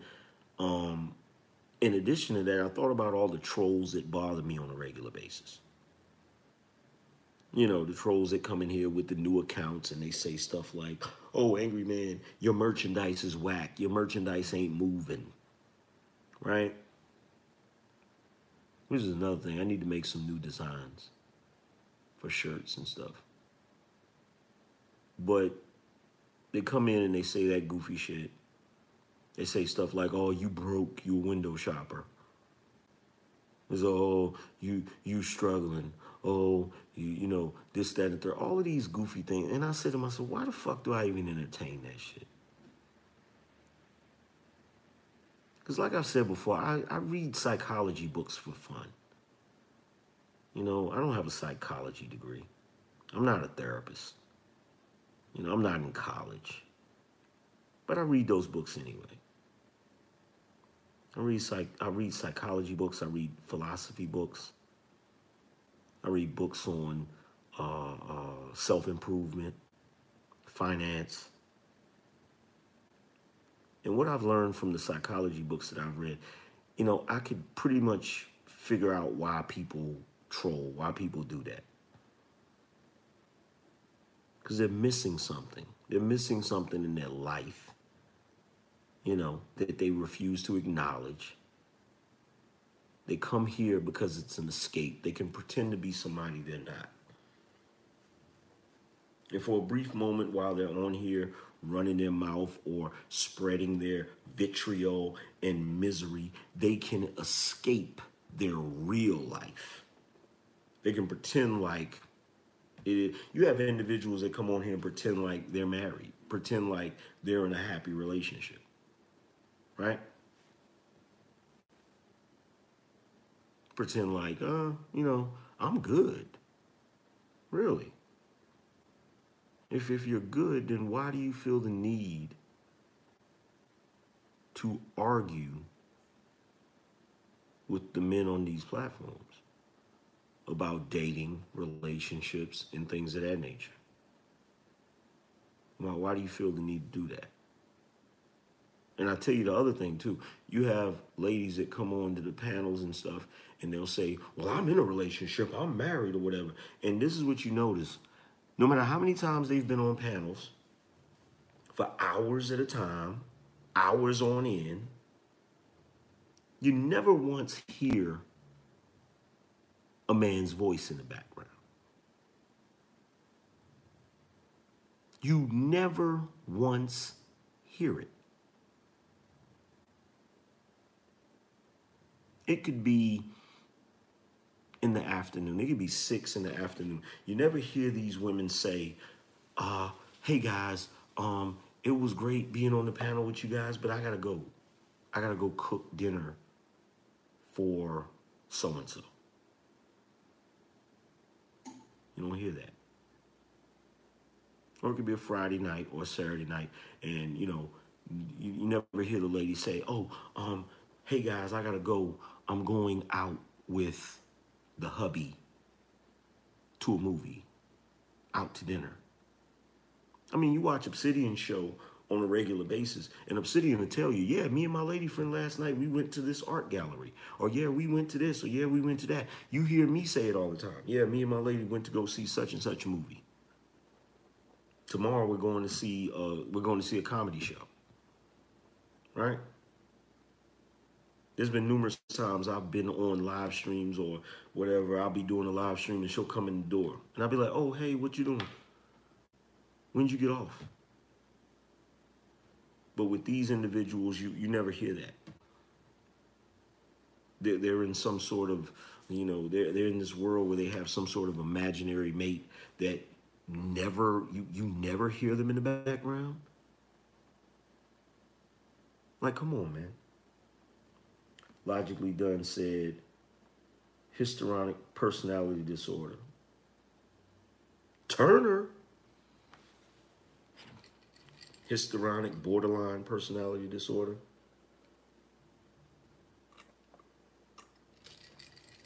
You have a lot of them that have histrionic personality disorder. They have borderline personality disorder. A lot of them are malignant narcissists because they display all of the traits of a malignant narcissist.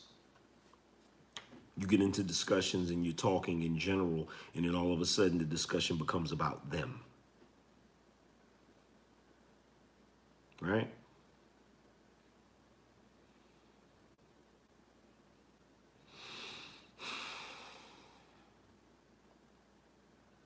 Makes my head hurt just thinking about it. You know the crazy thing? The crazy thing is when I was a kid, I just wanted to be happy.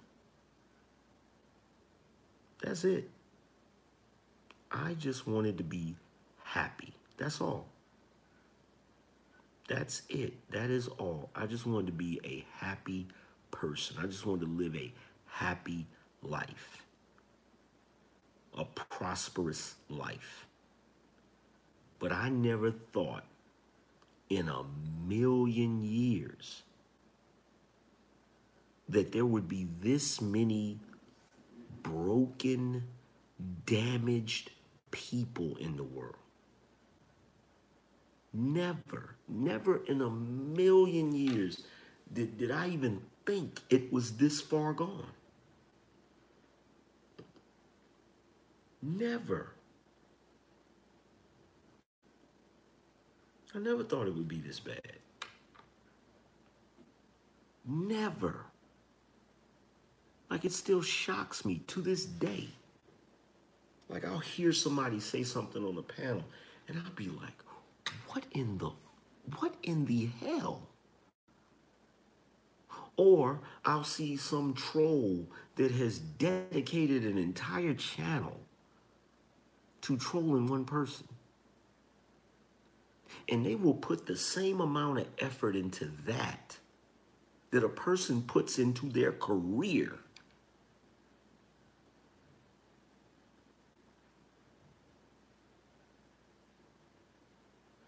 And I say, what in the fuck? Like, how do you have time for that? Why would you make time for that?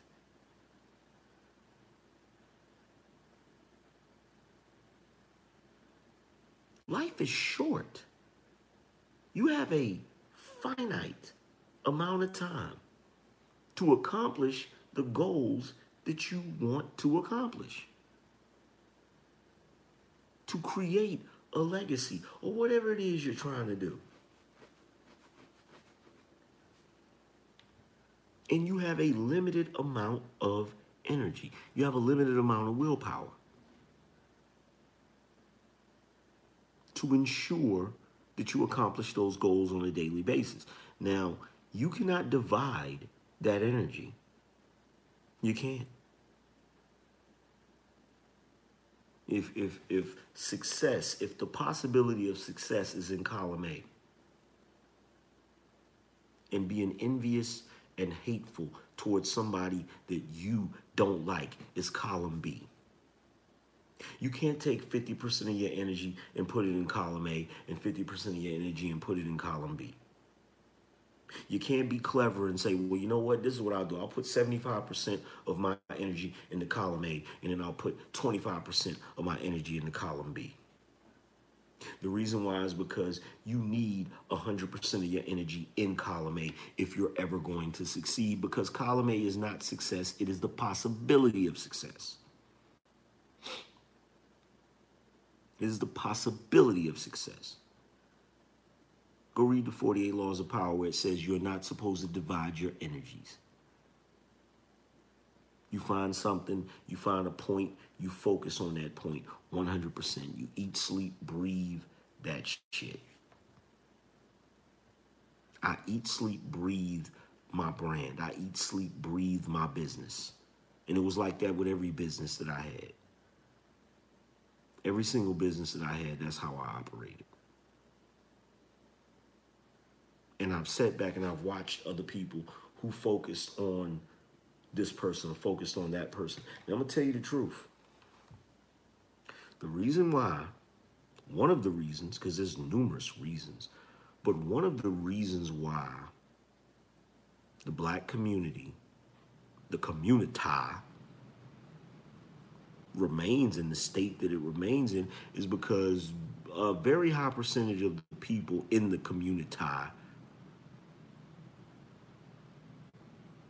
they are not putting 100% of their positive energy into column A for the purposes of trying to succeed and trying to accomplish their goals. What the majority of the people in the hood, in the Communitah, are doing is they're putting all of their energy into column B. Let me hate on this person. This person just went and bought a Range Rover. Let me talk shit about that person. This person is over here making money. Let me talk about that person. This person over here is accomplishing this. Let me talk about that person. Let me hate that person. For some reason, people believe that if they spend their time and energy hating on other people and fucking being envious of people, somehow that is going to give them some sort of success. And it just does not fucking work that way. It doesn't. I've said it numerous times.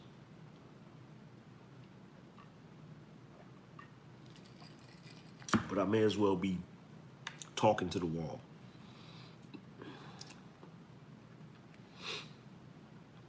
Would you guys like to see my humidor that I went and purchased? How many cigar connoisseurs do I have on the channel right now? Would you guys like to see the humidor? It's a nice one. Really nice one.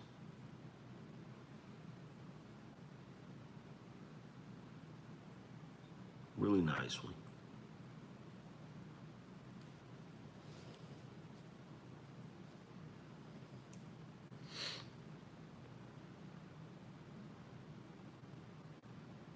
Oh shit.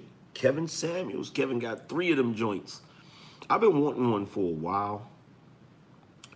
But I didn't want to order one online. I actually found a cigar shop. It's a little distant. It's a little ways away from where I live. But I said, I'm going to go out there because I know he's going to, because the shop that I went to today, it's not only a cigar shop, but they also have the little area in the back where you can go over there and you can hang out. You can hang out, you can smoke cigars, it's a male space. I thought that was pretty awesome, But hold on, let me go grab it. I'm actually in the process of seasoning it, but I'll go grab it real quick. I'll be right back.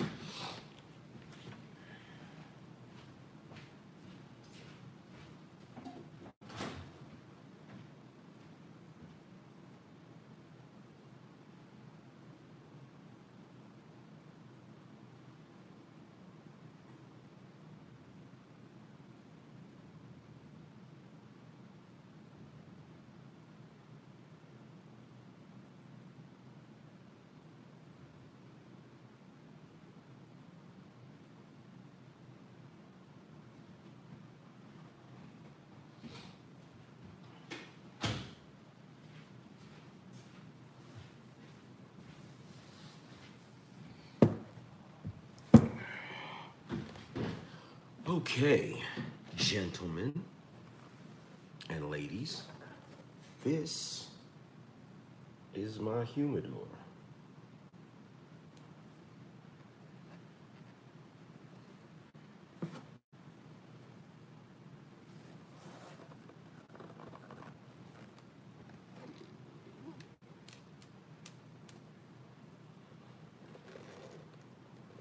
Let's see.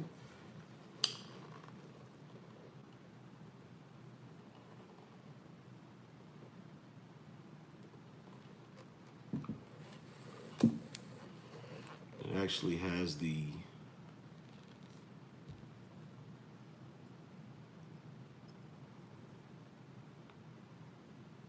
actually, this is what you use to check the temperature inside of it to make sure that the cigars stay fresh. It's actually got like a magnet on it.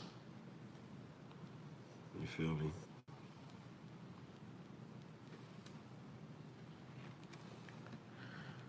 In order to season it, and it has like the little seal on it, so when you close it, you know what I'm saying, it seals. But to season it, you have to use distilled water.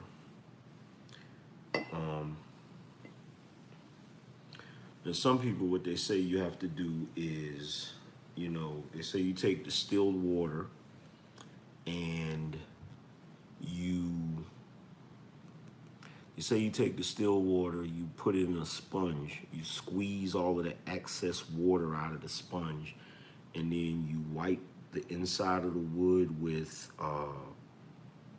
the grain. You wipe with the grain. Now, I asked the guy at the cigar shop, should you do that?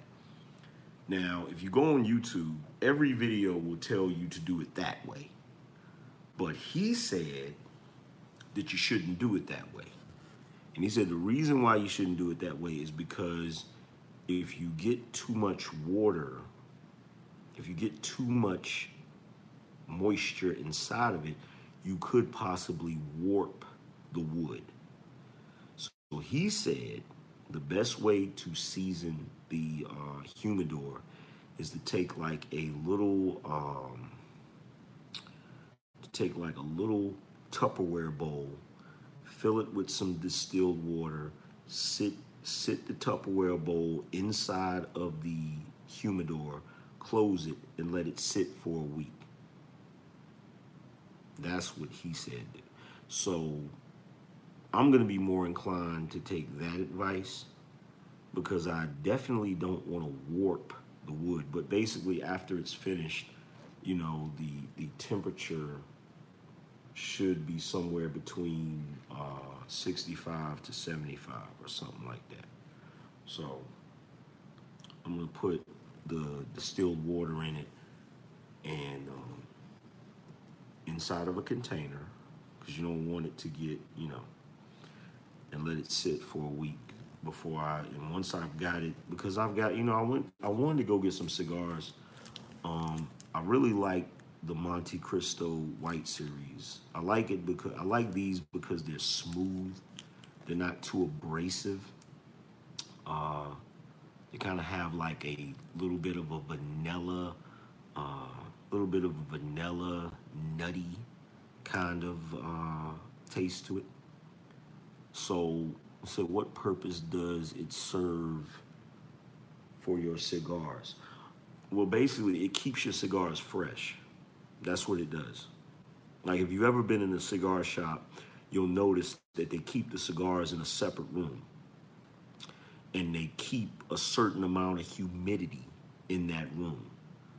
Because, look, let's face it, if you go and buy cigars, depending upon which cigars you like, they're going to be really expensive. Some cigars are $20 a cigar. So let's say now this humidor holds about 40. I think it holds about 40 cigars. So if you were to go, let's say for argument's sake, you were to go buy 40 cigars that cost you anywhere from $10 to $20.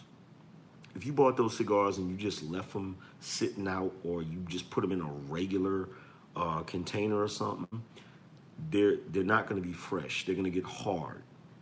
If you ever smoked a cigar that wasn't fresh, you'll know the difference between a cigar that's fresh and a cigar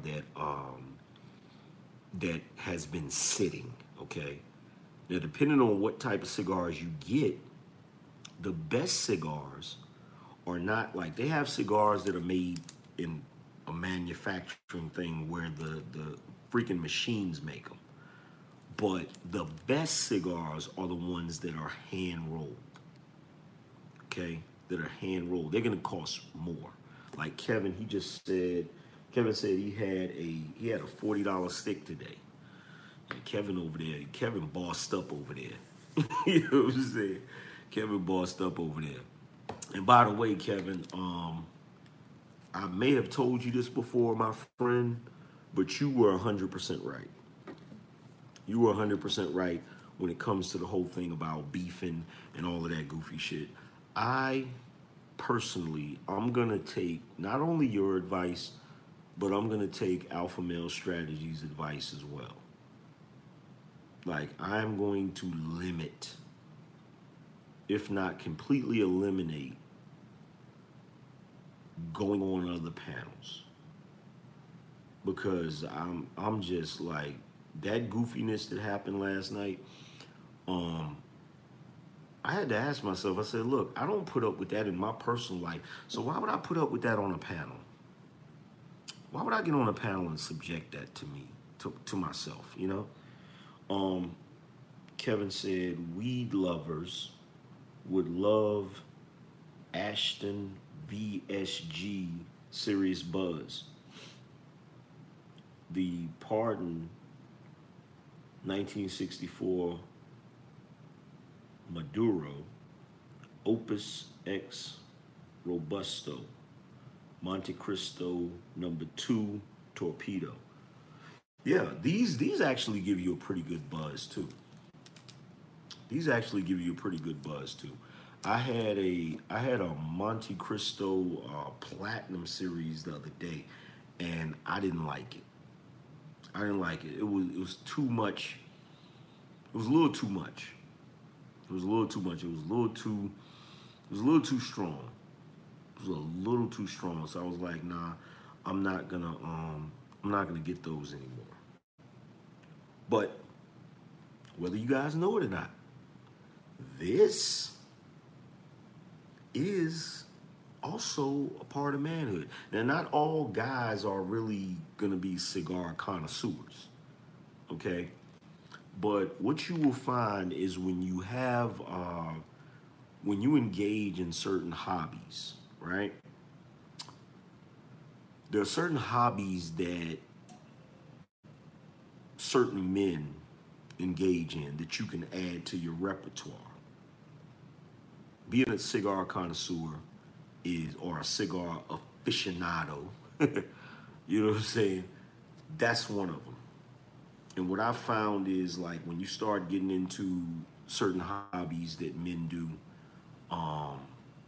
the higher level that you go, as far as men, you know, there's a reason that everybody doesn't smoke cigars. The reason why is because it really is some boss shit. And the only reason I'm saying it's some boss shit is because you can't be a cigar connoisseur and be cheap. It's impossible. You can't do that. You can't do that. It's the same thing with, look,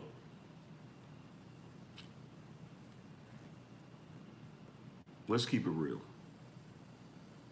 Let's see, Kevin said platinums are Cameroon wrapper. You like Connecticut shade, mild, sweet, and buttery. Try Dunhill for good Connecticut sticks. Okay. Cool, I'll try those. B Hole said, I just hate smoking in general. Well, what are you talking about? What are you smoking? Because if you're smoking cigarettes, if you're smoking cigarettes, see, this is what you gotta realize. When you smoke a cigarette, the only reason people find smoking cigarettes pleasant is because of the nicotine. That's just my opinion. It's the nicotine. You like the taste of the nicotine. You understand what I'm saying? But with the cigars, it's a different thing. It's a different experience.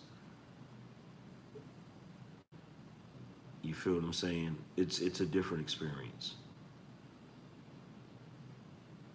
And plus, on top of that, a cigar, that's not something you're gonna smoke every day. Which is why, if you collect them, you need a humidor to keep them fresh. Because the purpose of the humidor is if you go to a cigar shop and you get some sticks today, you put them in your humidor. Week from now, month from now, you want to smoke the cigar. Not only, see, the purpose of the humidor is not only to keep them fresh, but it's also to age them. You feel what I'm saying? It's like it's kind of similar to, like, back in the day, I wanted to learn about wine, right? This is when I was, I want to say I was in my, it was like 28, 29. I wanted to learn more about wine. So, I actually went to a couple wine tastings to try to figure out which type of wine that I liked. And I was amazed at how much information and how much goes into the entire process. You know what I'm saying? Like if you go to Walmart to buy your wine, you're not a wine connoisseur. Okay? You're not a wine connoisseur. If you go to a regular cigarette shop to get your cigarettes, you're not to get your cigars, you're not a cigar connoisseur. You feel me?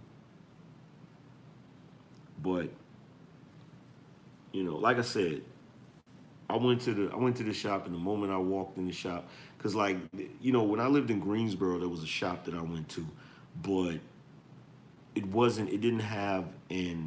had a pretty good selection, but it wasn't like the place that I went to today. The place that I went to today had a really wide selection of cigars, really wide selection.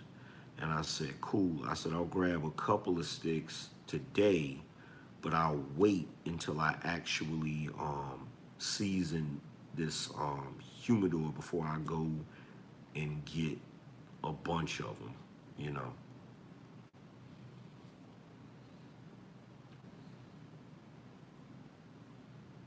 Yeah, crew, you're right. Whiskey is the same way. You can age it.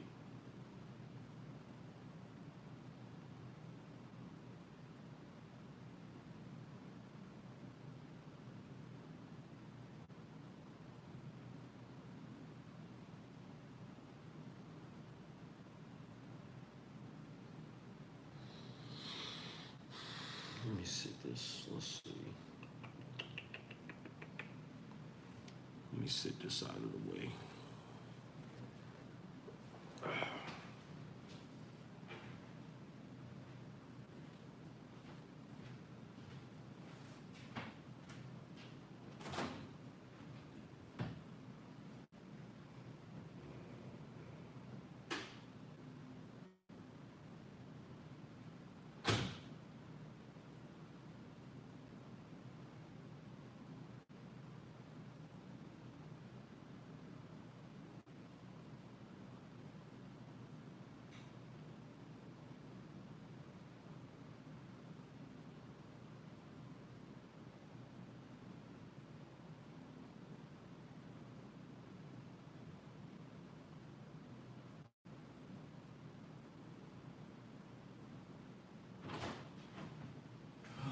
Goodness. Indeed. Oh, man.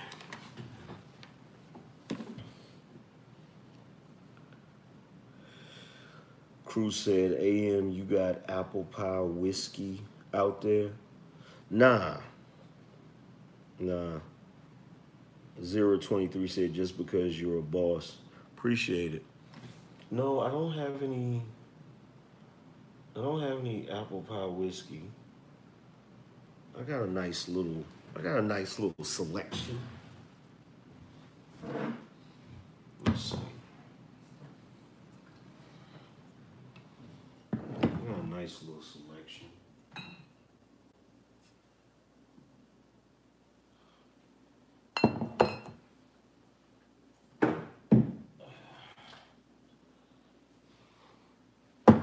So, I got some Martell. Now, I got this because Officer Faulkner recommended it. I don't like it. He said it was smoother than Hennessy, but it wasn't. It kind of, I don't know. It wasn't as smooth as Hennessy, in my opinion. You know what I'm saying? It wasn't as smooth as Hennessy, so I don't really like it. You feel me? So it's just been sitting over there. Of course, I got Baileys. I love me some Baileys. You feel me? Like I told you guys, I mixed the Baileys with a little bit of Kahlua. Put a little Kahlua in there. You feel me?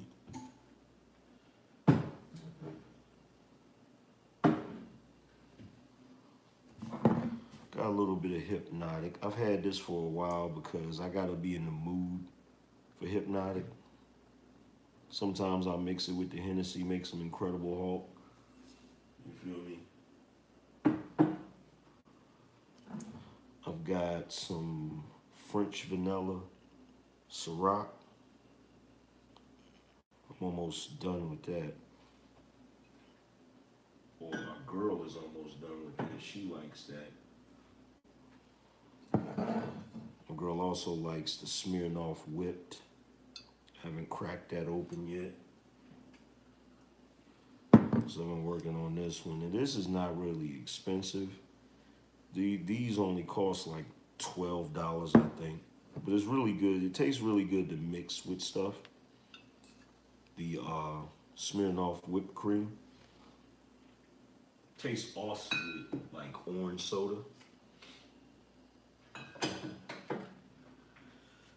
And then of course, I've got the Hennessy. I cracked it open the other day. I haven't drunk any yet. I started to drink some the other day. I cracked it open, but I was like, then I changed my mind. I just wanted to drink like some white liquor, so I didn't drink it. And I went to the liquor store. I wanted the Ciroc, watermelon. I think it's watermelon, but they were completely sold out of it. The guy said they sold out the same day. So I didn't get that, but I got the Ciroc red berry. You feel me? I haven't cracked that open yet. But I got the Ciroc red berry. Cause sometimes I'll get in the mood for some Ciroc or whatever. But my sister was coming to visit, and she came to visit she was here for the past couple of days, and my bar had gotten a little low. So, I was like, let me go grab some drinks just in case.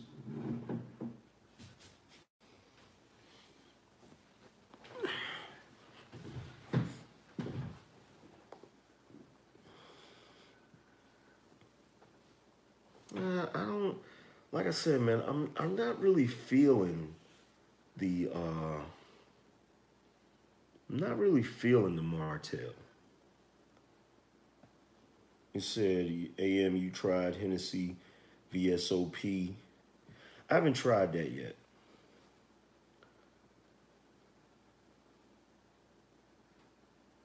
Yeah, I haven't tried that yet. I looked at it the other day. Because it comes in a black bottle, right? The Hennessy VSOP, that comes in a black bottle, if I'm not mistaken, right?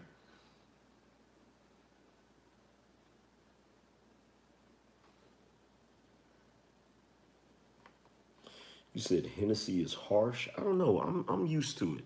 You know what? I tell you what a alternative to Hennessy, in my opinion.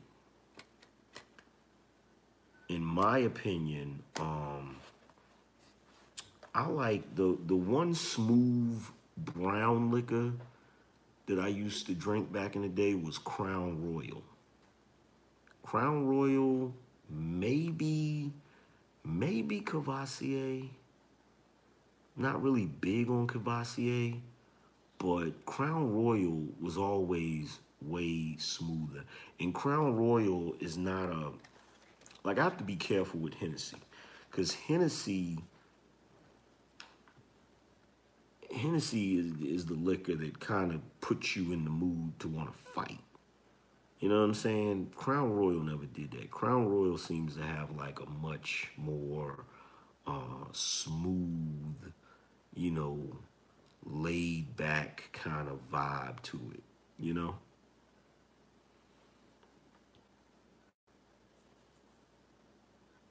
Jack Daniel honey whiskey. I never had that. I never really had any Jack Daniels. I'm not really a whiskey guy, you know? Not really a whiskey guy. Never had Jack Daniels. Always thought about trying it, but I never had it. Like, I don't know. I think Jack Daniels gets a bad name. You said Crown is whiskey? Is it really? Is it?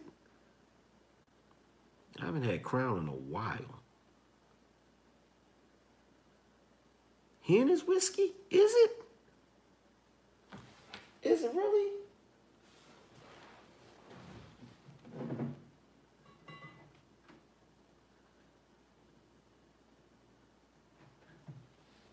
I'm sorry, I'm having a dumb moment, y'all. I'm having the kid Hennessy is cognac. Cognac isn't the same thing as whiskey, is it? You said Crown is Canadian whiskey. Okay, probably, you know, it's been a minute since I drank some Crown. I didn't really, nigga, I used to just drink shit. I didn't really know. Look, let me tell you something. Back in the day, I used to just drink shit. And it's been a minute since I drunk. Like, I haven't drunk any Crown Royal since I was in my early 20s. Real shit. I haven't drunk any Crown Royal since I was in my early 20s. You know what I'm saying? You said cognac is whiskey? I don't know, crew. I'm gonna have to fact check that, bruh. You might be right. Look. When it comes to liquor, I just know what I like. I'm not a liquor connoisseur. Like, I don't know how they make the liquor, what it is, and all that. I don't really know. I thought cognac was cognac. I thought they were separate. Like, because they don't put, like, here's the thing. This is what I don't understand. Cognac and whiskey, they don't even, like, okay, when I go to the liquor store, here we have ABC stores, right? When I go to the ABC store, the whiskey is separate from the cognac. They don't put those together. They don't put those together. They seem to put everything together. Like, they put the vodka with the vodka. You know what I'm saying? They put the cognac with the cognac. They put the whiskey with the whiskey. They don't have all of that together. So I'm like, we got the package store, but Hennessy is brandy. Thought Hennessy was cognac. What are you talking about, crew? have you been drinking tonight, crew? Have you been drinking tonight, bruh?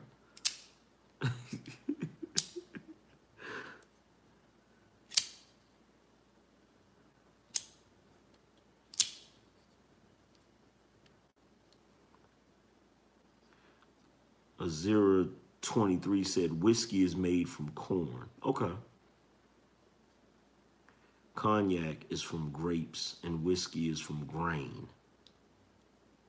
Okay, I got to take y'all's word for it. I really don't know how whiskey and all of that is made. I never really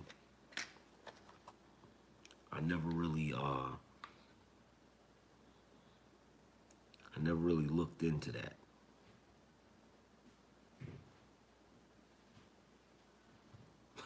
So they always want to drink some moonshine. Yeah, I know old heads, that's all they want to drink too, is moonshine. He said, yes, I have been drinking. It's Friday. Okay, calm down. It's all right. It's all right. You grown. Ain't nobody gonna judge you for drinking. Unless you drinking some cheap shit. Are you drinking some cheap shit? Are you drinking some cheap shit, crew? Tell the truth. Are you drinking some cheap shit? Hmm?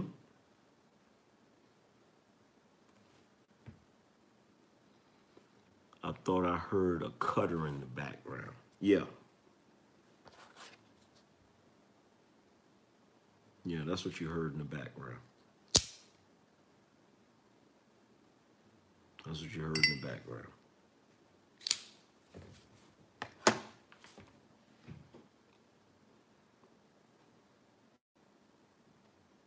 That's what you heard in the background. Zero, I believe Jack Daniels have their own cornfields. See, y'all gonna make me try Jack Daniels. Y'all gonna make me try it. I never knew anybody that drunk Jack Daniels though. Like where I come from, like Jack Daniels is considered like an old person's drink. You know what I'm saying? Like where I come from, Jack Daniels is considered like an older person's drink. You feel me? Cause like matter of fact, I had the same conversation with my girl the other day when I was in the liquor store. We were going, I was looking through everything, and I said, why does Jack Daniels get, like where I come from, Jack Daniels kind of gets a bad rap. I said, why does Jack Daniels get a bad rap? It's top shelf liquor. I mean, it's top shelf whiskey. Like it's not, it doesn't look like it's cheap. You said it's a classic Irish drink. I might have to try it. I'm gonna try it next time. Next time I go to the liquor store, I'm gonna get a bottle of Jack Daniels. I'm gonna try it. I started to get some Tanqueray. I started to get that, in the green bottle. And one of the guys that worked there told me he didn't like it. He said it sucked. You feel me? He said it sucked. Have any of y'all drink that? Tanqueray? Y'all like Tanqueray? Oh yeah, Seagram's gin with some orange juice. What? Fucking man, Seagram's gin with some orange juice, nigga. I think that was the first thing. Like when I was young, that was one of the first things we started drinking. When I first started drinking, that was one of the first things. Like we would either take shots of the gin or we would mix it. Like we'd get a bottle of gin and go get like a little small bottle of orange juice. You drink some of the orange juice out of it and then pour the gin in there. Paul Masson, oh my God. Paul Masson is so rough though. Paul Masson is rough. I've gotten into a lot of trouble fucking with Paul Masson. Paul Mason. Paul Mason. We be calling this shit Paul Mason, Paul Masson, fucking E&J. Some people say Irk and Jerk. Some people say Jesus. You feel me? For real. In VA, niggas call that E&J. We call that Irk and Jerk. Goddamn it. It eases Jesus. You feel me? Christian brothers. Yo, we used to just drink shit. We didn't look. No, we didn't fuck with that Cisco. We didn't fuck with all of that shit. Cisco, fucking Mad Dog 2020. They call that shit Mad Dog 2020. Our Wild Irish Rose, Thunderbird. We didn't fuck with that shit. We didn't fuck with that shit. That's cheap. That's some cheap shit. Travis Brown said Jack Daniels and Delta Blues.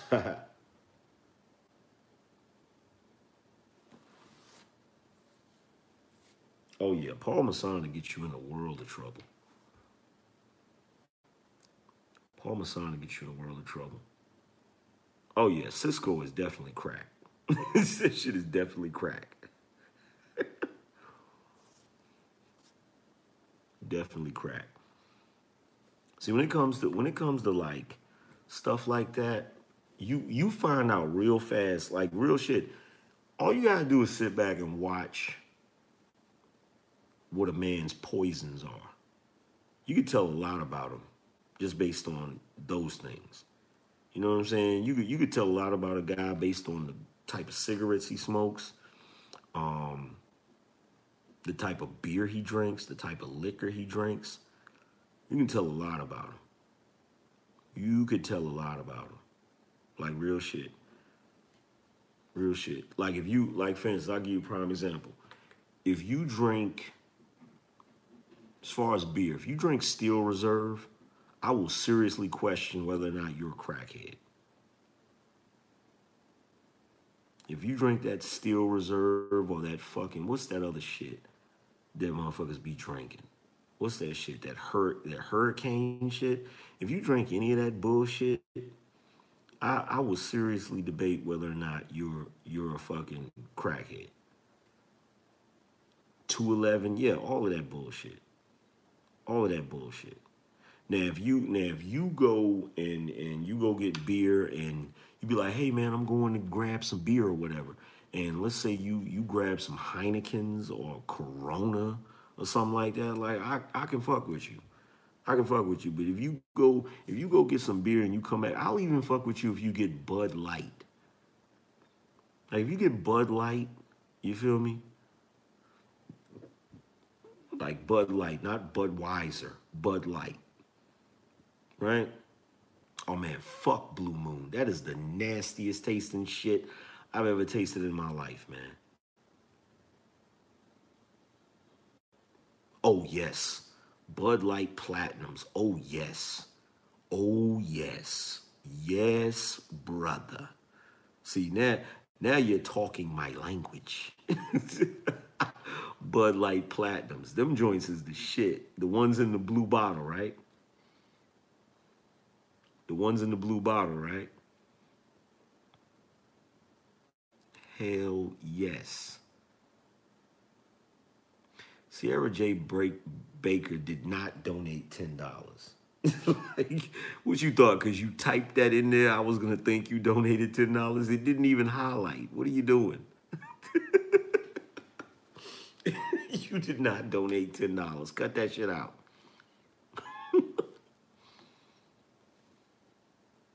He said ginger ale and water, sober as fuck. Hey man, to each his own. Ain't nothing wrong with being sober. Sober is being awesome. Sober is awesome. But having a nice little buzz is awesome too. That's awesome too, for real.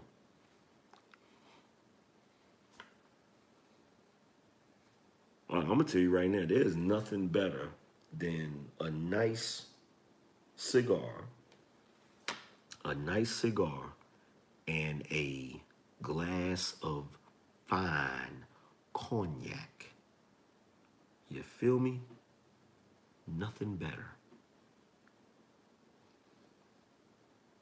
So y'all keep talking. Y'all gonna make me take a drink at 3:30 in the morning. It's 3:30 in the morning. Y'all gonna make me take a drink at 3:30 in the morning, goddammit. Mm-hmm.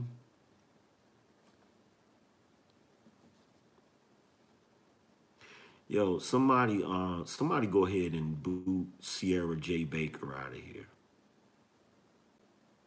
Go ahead and boot Sierra J up out of here. Yeah, holla at your boy. Um,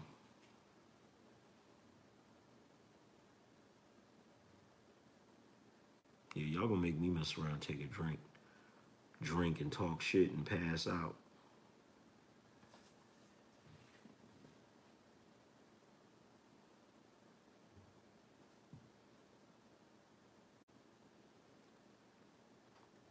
Said take a shot for the chat.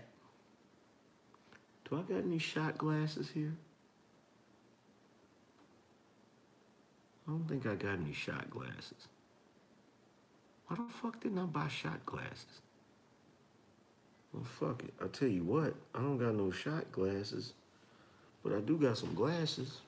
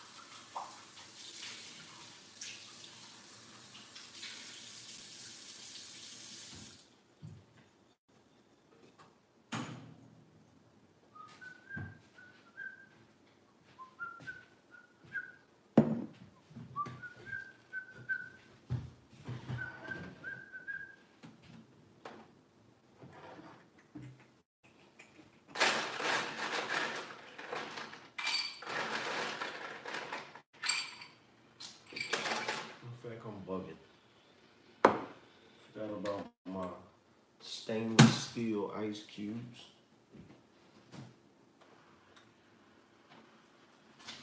Oh, really? Who the hell knocked over my damn ice cubes?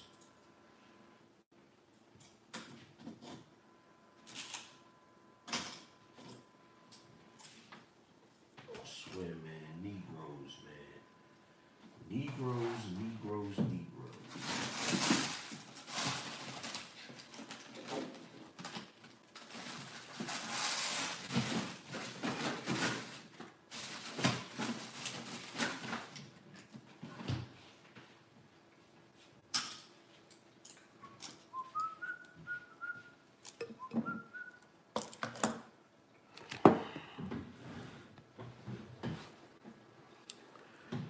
Guess what I had in here?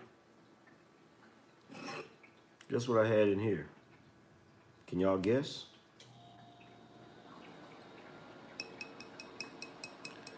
Can y'all guess what was in here? The Don said, have a shot on me, pimp. Appreciate you. Guess what I had in here? Nope. Not moonshine. The F you ain't selling shot glasses, especially with Hennessy Tuesday. I don't know. I gotta go get some shot glasses. But no. My girl bought these because around the holidays like Thanksgiving, Christmas, she makes coquito. Coquito is awesome. That shit is good, nigga. That shit is good. Any of you that have a Latin girlfriend, if she don't make coquito, she is basic, nigga. Real shit. Let's see, what I want to drink. Let's drink some Ciroc. Let's drink some Ciroc, goddammit.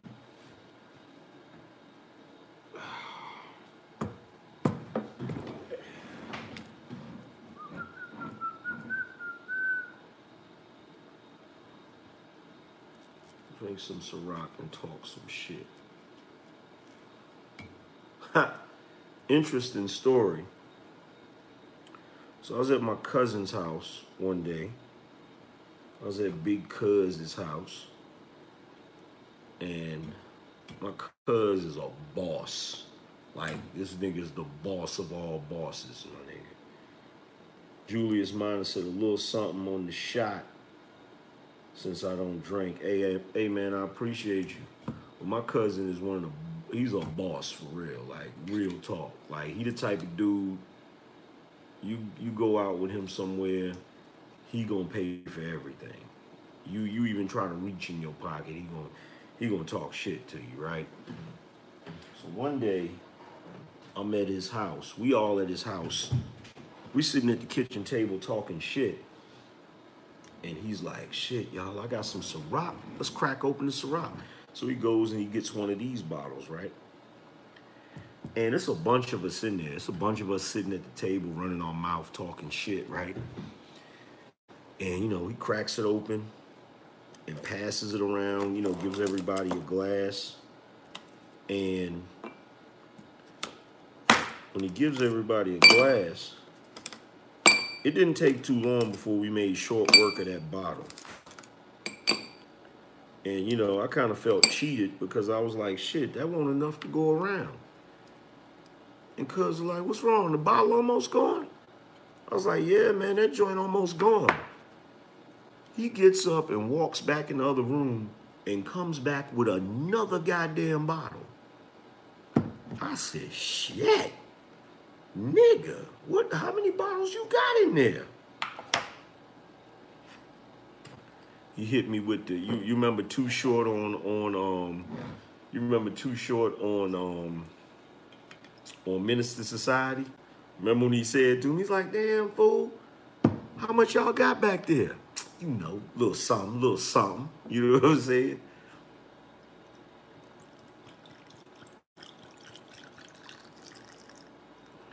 There we go. Some stainless steel cubes in there, goddammit.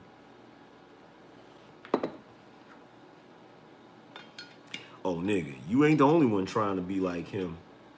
All of us been trying to be like him. You feel me? But that's the OG.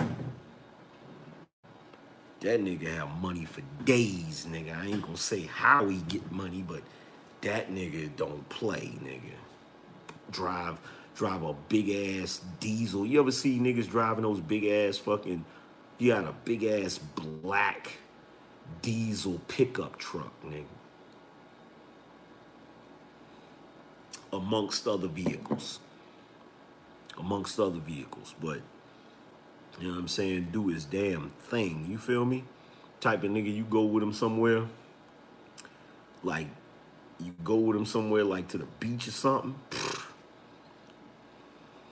I'm talking about, nigga, you would think you was hanging out with a fucking rapper or some shit, nigga.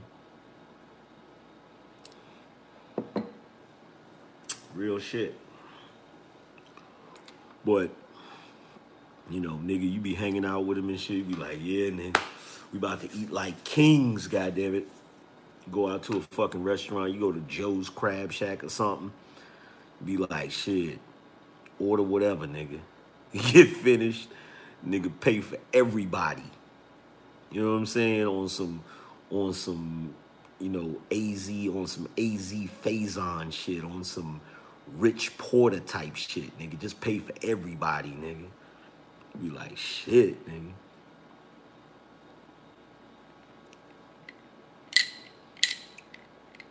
But that's the type of dudes, you know what I'm saying? That's the type of dudes that when I was a teenager that I came up around, you know what I'm saying? Boss type niggas, you know, that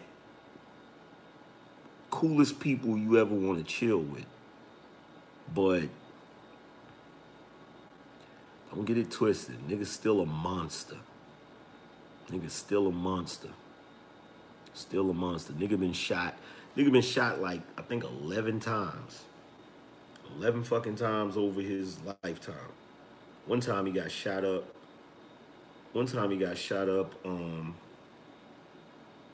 He had to learn how to walk again.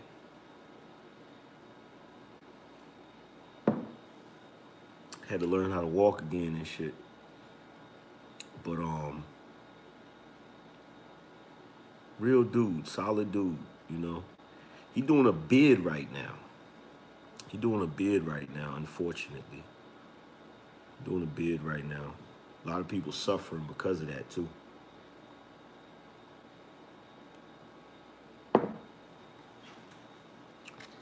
Come from that era.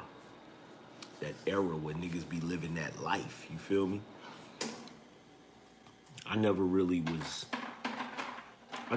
was cut out for that life. You know what I'm saying? Like I dabbled in it, but I didn't want to be one of those dudes that was constantly going in and out, you know what I'm saying? Going in and out of the freaking system and having to deal with all of that goofy shit, people trying to rob you and all of that dumb shit. You feel me? All of that stupid shit. It's really messed up because, when I was still in VA, his girl would come to the barbershop and bring his son, my little cousin, bring him up there to get his hair cut. He looked like the mini version of him, looked just like him. You know what I'm saying?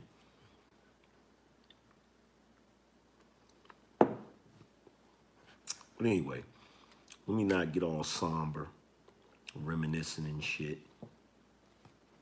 But yeah, there's really no fixing the community. As much as we would love to, much as a lot of us would love to, a lot of us would, I'm pretty sure the majority of us, if we could just wave a magic wand, fix the community, fix all of the shit, we would do it. We would do it. But you probably wouldn't get no praise for it. You probably, if you waved a magic wand and fixed the community, niggas would probably be like, well, you didn't do it fast enough. Or niggas would be like, well, when you was waving the magic wand, you could have fixed it so we all was rich too. Like it's always gonna be something. You know what I'm saying? It's gonna be something. It's gonna be something that you didn't do right. That's what I found. Being a black man, you can't do anything right. Doesn't matter what you do. Doesn't really matter what you do. You're not gonna be appreciated while you're living.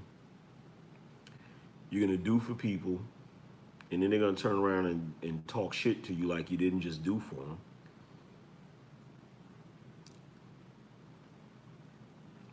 Like real shit. Like right now, there's certain people in my life that I help. They hit me up. You know what I'm saying? I think what's the little young rap dude's name? Yella Beezy. That's his name. He got a video where he talk about how people ask him for help all the time because like if you start to do well, that's the only really messed up part about coming from the hood or coming from the black community where most of the people around you are not successful. Most of the people around you don't even make $30,000 a year. You know what I'm saying? The moment that if you pass that shit, like let's say for argument's sake you get to 70,000, 100,000, 250,000 a year. Let's say that you start getting to that type of income. The jacked up part is so many people in the black community don't even come close, don't even get close to that type of money. So what ends up happening is they all look to you. They all lean on you. They all expect you to help, And you might even genuinely want to help. But the problem is it gets to the point where it becomes entitlement. You know what I'm saying? It stops being, man, I really appreciate this, to why don't you do it? You got it. It turns into that. Which is really goofy. And I'm not even talking about friends. I'm not even talking about people that that's acquaintances. I'm talking about your family. I'm talking about people that you're related to. You feel what I'm saying? I'm talking about people you're related to,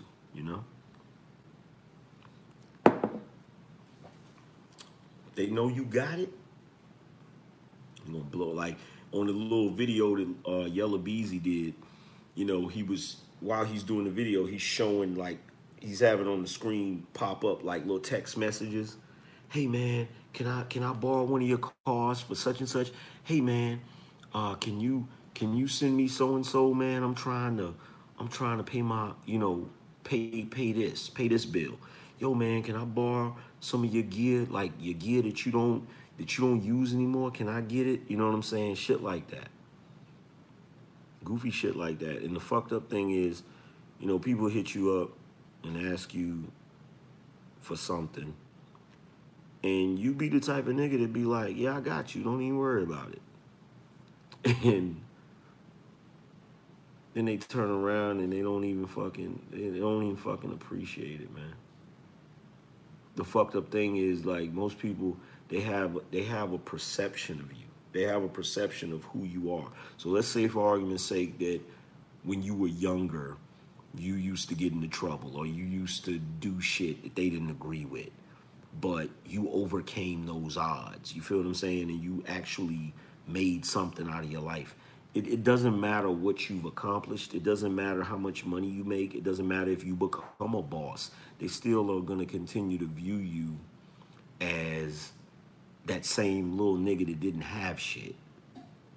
That's the fucked up part. You know what I'm saying? Shadra Kursa. I think that's how you pronounce that. We need some Hakogi at niggas building in the future. Rob B, appreciate you. But yeah, like, they still view you as a nigga that, I remember, I had got this really nice job in corporate America, right? And at the time, I had a 90 something Chevy Lumina, right? Was it a 90 something? Yeah, I think it was like a 95, 96 Chevy Lumina. Now, at the time when I got that car, I didn't have a vehicle, right? And my pops told me, hey, there's this vehicle at the shop. Because basically what my pops used to do, my pops was a mechanic. So he would be at shops, and the way the shops work is they have what's called a mechanic's lien, right? So if somebody comes there and they get their car diagnosed and they want the car fixed, you feel me? If they go through it, if they go ahead and fix the car and then you don't want to pay because of the mechanic's lien, they can keep the car, right? So a lot of the shops, they'll have cars sitting behind the shop that they fixed and they'll sell them, right? Well, there was this one car that had a blown head gasket, right? And, my pops is like a third generation mechanic. I'm a fourth generation mechanic. I can actually work on cars and shit. I just don't like doing it. But he said, yeah, this is Chevy Lumina that has a blown head gasket, right? And he was like, we can get it and fix it, and then you can pretty much have it. I was like, well, how much do they want for it? He's like, they want $400 for it, right? So we get the car and fix the car, and I swear to you, I drove that car for years. I think I drove that car for I want to say I drove that car for 5 or 6 years without having any problems out of it. And when I got this job in corporate America, I was still driving the Chevy Lumina. And I went to this dealership and I seen this BMW, really nice BMW, right? And at first when I went to that dealership, I was gonna buy a Lexus. I seen this LS400 that I wanted, burgundy joint, real nice. And I was gonna buy that car. I went and looked at it. And then the next day, I went back to get the car and he had sold it. Somebody had bought it cash or whatever.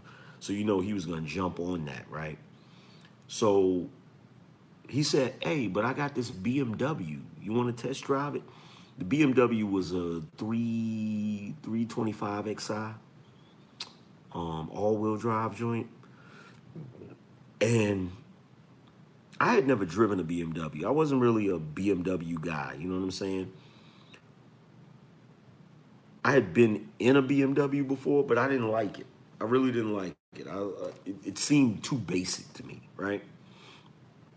And it seemed kind of like, you know, the BMW 3 Series, and there isn't a whole lot of space in them, you know? So, you know, I'm like, eh. He was like, well, just test drive it. Test drive it and see if you like it, right? So I get in the car to test drive it. Now I'm used to driving this Chevy Lumina, right? And you know, I want a car to go. When I get in that motherfucker and I pull off, I want it to pull off, right? So I'm so used to driving this Chevy Lumina, right? That when I get into this BMW and I get ready to pull out of the parking lot, that motherfucker took the fuck off. I mean, I barely put my foot on the gas and that shit went from 0 to fucking 60 in like 2.5. And I was like, holy shit. Holy shit, right? I drive down and I pull up in this parking lot and I literally got out of the car just to admire the motherfucker. I said, what the fuck, right? I said, I gotta have this car. I gotta have this fucking car. So I went back to the dealership. I said, yo, get the paperwork ready. I gotta have it, right? So I get the car. He tells me how much I gotta put down. So what he wanted me to put down, I had half of the money. So I gave him half the money. And I said, tell you what, I can give you half of the money right now and I'll give you the rest at the end of the week, right? For the down payment. So he's like, okay, cool. You know, he worked with me or whatever. So I immediately went back to the crib. And at the time, I had, you know, my Chevy Lumina, I had been in an accident. So the bumper and the front fender, like the I want to say the driver's side fender well was messed up, right? So I was like, damn, I need to sell this car so that I can get the money, you feel? Because I don't get paid again until I think the 2 weeks from then. So I'm like, I got to sell this car so that I can get this money and take this money up here to him. So I went to, out here we have like what's called LKQ. It's like a freaking junkyard or whatever. You go in there, you pay a little bit of money to go in there. And I found a gray Chevy Lumina because the one I had was white. And that particular model of Chevy Lumina, they always had issues with the paint peeling or whatever. But I found this gray Chevy Lumina, right? And so I took the fender well off of it and the bumper. And I bought the fender well and the bumper. And I went back home and I took the other bumper off, the other fender well off, and it was gray, but by the time I got finished with it, the car looked nice, right? And I put it on Craigslist. I ended up selling that car for $700. So I bought the car for $400. I drove it for like 5 or 6 years, and then I turned around and sold it for $700, right? And I got that BMW, and I'm telling you right now, I was in love with that fucking car. I was in love. In fact, recently, I've actually been looking at getting another BMW. I actually went and test drove a couple the other day, but you know, I didn't like I was trying to talk the guy down, but the guy wouldn't really come down on the price, and I felt like it wasn't really, you know, worth it, the price that he was asking. So I said, well, you know what, screw it, I'll just try somewhere else. But really, the reason I couldn't make up my mind, because I test drove a 5 Series and I test drove a 328. And it's fucked up because I'm torn. Like the 5 Series doesn't take off like the 3 Series. The 5 Series doesn't take off like that, but it has more room. It's roomier.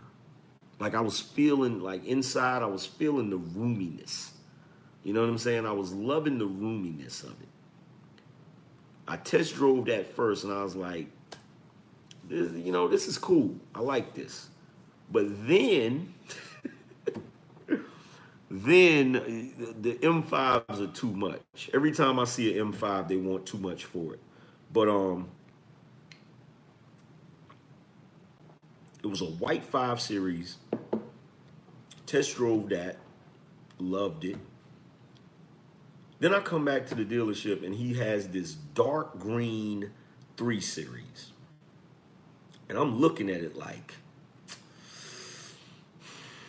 let me test drive the 3 Series, right? 328, right? I get in that motherfucker and it was like deja vu. I took off in that bitch and I was like, I gotta get another 3 Series. I have to get another 3 Series. I got to. There's no way around that shit. There's absolutely no way around that shit. I want a car that's got more room, but I said, fuck it. You know what I'll do? What I'll do is I'll get the 3 Series, and really what I want, I'm going to tell you what I really want. I want a 3 Series, and to have a vehicle with more room, I want 2 vehicles. I want a 3 Series and I want a Range Rover. That's the 2 vehicles I want. I want a BMW 3 Series and a Range Rover. That's really what I want.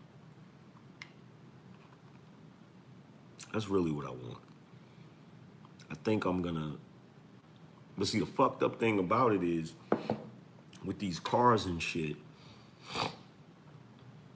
I want to get a house. And everybody keeps telling me that I should get the house before I get the car. Or before I finance the cars. I should get the house first. You know what I'm saying? So,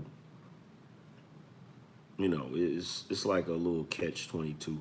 My sister, my baby sister beat me to the punch. She came here to visit. This is what's messed up. My mother hit me up one day needing my help, right? The reason why was because the buildings next to her in her apartment complex caught on fire, right? Now, my sister lives in the same apartment complex, or she did live in the same apartment complex. Not even a month later, her building caught on fire. Now, everybody was able to get out of the apartments and stuff, but the fire pretty much destroyed everything. And what it didn't destroy, it fucked up the smoke fucked everything up. So, my sister had renter's insurance, of course, and they gave her some money. Like they gave her some stacks or whatever, right? No, she lives in VA. They gave her some stacks and shit, right? So I'm sitting there wondering what she's gonna do with the money. I'm like, I hope she don't blow the money or whatever. I hope she, does something with the money. And she actually went and bought a house. Like, she's about to close on her freaking house and shit. I was like, oh shit. She took the money and went and bought a house. That's what's up. And she beat me to the fucking punch. She beat me to the fucking punch and shit, right? She beat me to the punch.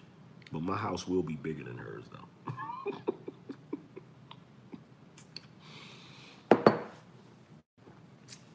But yeah, man, that shit was fucked up.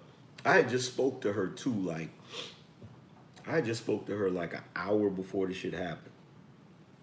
And supposedly, I think what happened was somebody in the building was like barbecuing or some shit, doing some shit they wasn't supposed to be doing. And you know, cause the fucking buildings to catch on fire and shit, which is fucked up. You know what I'm saying? I know it scared the hell out of them. I actually have like our aunt, my mother's sister.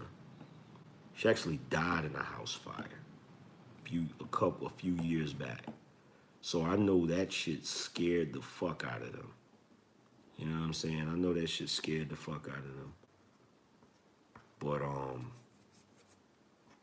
yeah, that shit is cool. But yeah, everybody that I talk to, you know, every time I've mentioned something about buying a house, everybody says the same thing. Like, yo, you know, finance a house first before you finance a car or whatever. You know, so, and I understand why. You feel me? But I gotta get me another fucking 3 Series, man. He said, over here where I live, certain apartments stay getting burnt up. You know what I think that is? Let's see, the Don said my two aunts died in one 4 years ago in Detroit. Yeah, you know what? I think, this is what I think, honestly. I think some of the older buildings, you know what I'm saying? Some of like the older apartments or the older houses and stuff.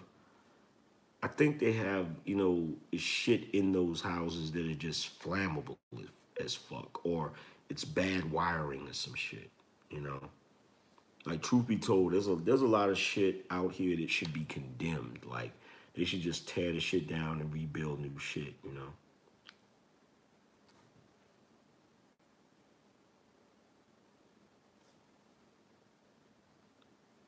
On New Hope Road, Raleigh, not trying to give up my address. Damn, son. You on New Hope? That's what's up. Shit.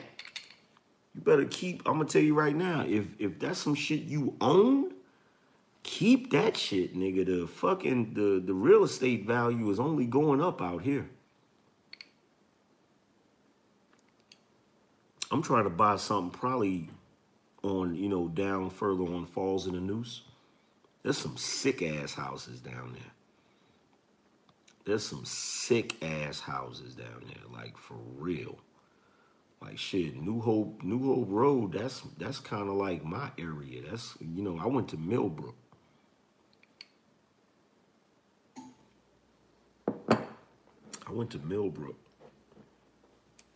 You know, I spent most of my time in that whole area. You feel what I'm saying? Like, you know, I don't know how long you've been here. I don't know how long you've been out here. What age bracket are you in? Are you a Gen Xer?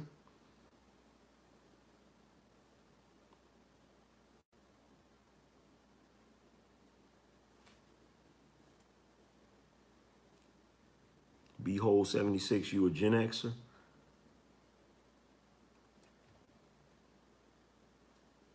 42. Oh shit. So then you know, have you been out here? You've been out here since like the 90s? Because if you've been out here since the 90s, I can bring up shit. You probably know what I'm talking about. For real.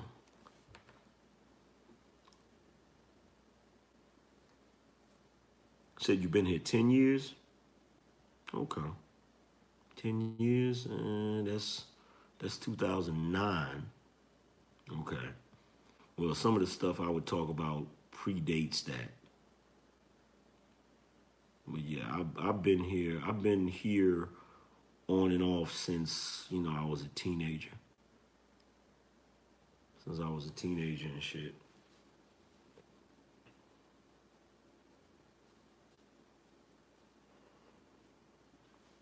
But yeah, it's crazy. It's crazy what they're doing downtown.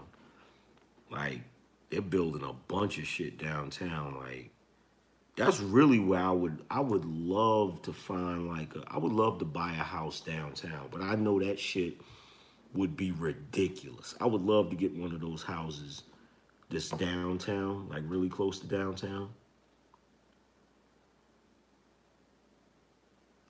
Like I would love to get one of them houses downtown. Like they're down there building all of those loft apartments and shit. In fact, I started to get an apartment, over in North Hills where they where the movie theater is at, over there near the Bank of America building and shit. Like I started to get a spot over there. There's some apartments over there that are really nice. But the fucking price tag on them motherfuckers is crazy. I started to get a place over there in they got these apartments called Park Central. Them shits is crazy. Oh yeah, them joints are nice. They got I think it's on the fourth floor, the fourth or the fifth floor. They actually got the pool on the fifth floor where you go out and you can sit on the pool and you can literally see the Raleigh skyline and shit. Yeah, I started. The only reason I don't get a place over there is because, you know, they got 3 bedrooms, but them shits is small as hell. Them shits is small. It's just not big enough. You feel me? And then on top of that, I'm trying to get into the real estate market before the cost of everything. Because I'd say in the next 10 years, the next 10 freaking years, like, you said you went by there 2 days ago? Or, yeah, in the next 10 years, yeah, Raleigh is on the rise. Like, if you own any property out here, or if you able to buy property out here, that shit is going to be, the price is just going up. You feel me? The prices are just going up. Up, up, up, up, up. And that's my thing. I wanna get some rental properties for real. I wanna get some rental properties and make some money. Cause like out here, you get some rental properties, like you get a duplex or something like that. You know what I'm saying? At the very least, you getting a stack for each unit. At the very least. At the very least, you getting a stack for each unit. Anywhere from a stack to, $1,200, $1,300. For real. That ain't no bad piece of change right there, nigga. Real shit. And what kind of industries are in Raleigh? Oh shit, Raleigh, we got the Research Triangle Park. We got, medical is like if you're in STEM, you can get you a good ass job out here. If you're in the STEM field, you can get you a good ass job out here. Like real shit. If you're in STEM, you can get you a good ass job.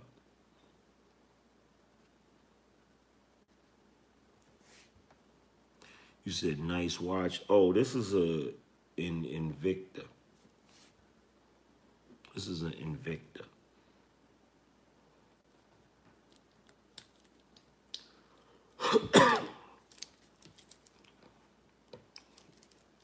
This is an Invicta. See if it focus.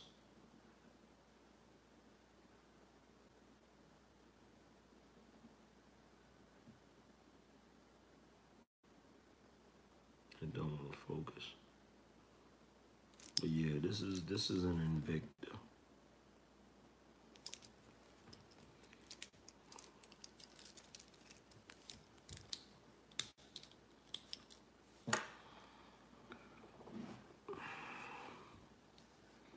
But yeah, if you can get if you're in the STEM field, you can get you a really good paying job out here. And out here is nice. Like a lot of people when they come to North Carolina, they instantly want to go to Charlotte. And I guess they want to go to Charlotte because Charlotte has the stadium, it has the freaking football stadium and all of that good shit. But, the only reason that they didn't put the stadium out here is because they didn't have the capacity to hold a large number of people. They didn't have enough hotels and shit. So say for argument's sake, they had the Super Bowl, which they did. Let's say for argument's sake, they had the Super Bowl at the Panthers Stadium. If they would have had the stadium here in Raleigh, there wouldn't be enough hotels and shit to accommodate all of the people. You know what I'm saying? So they put it in Charlotte instead.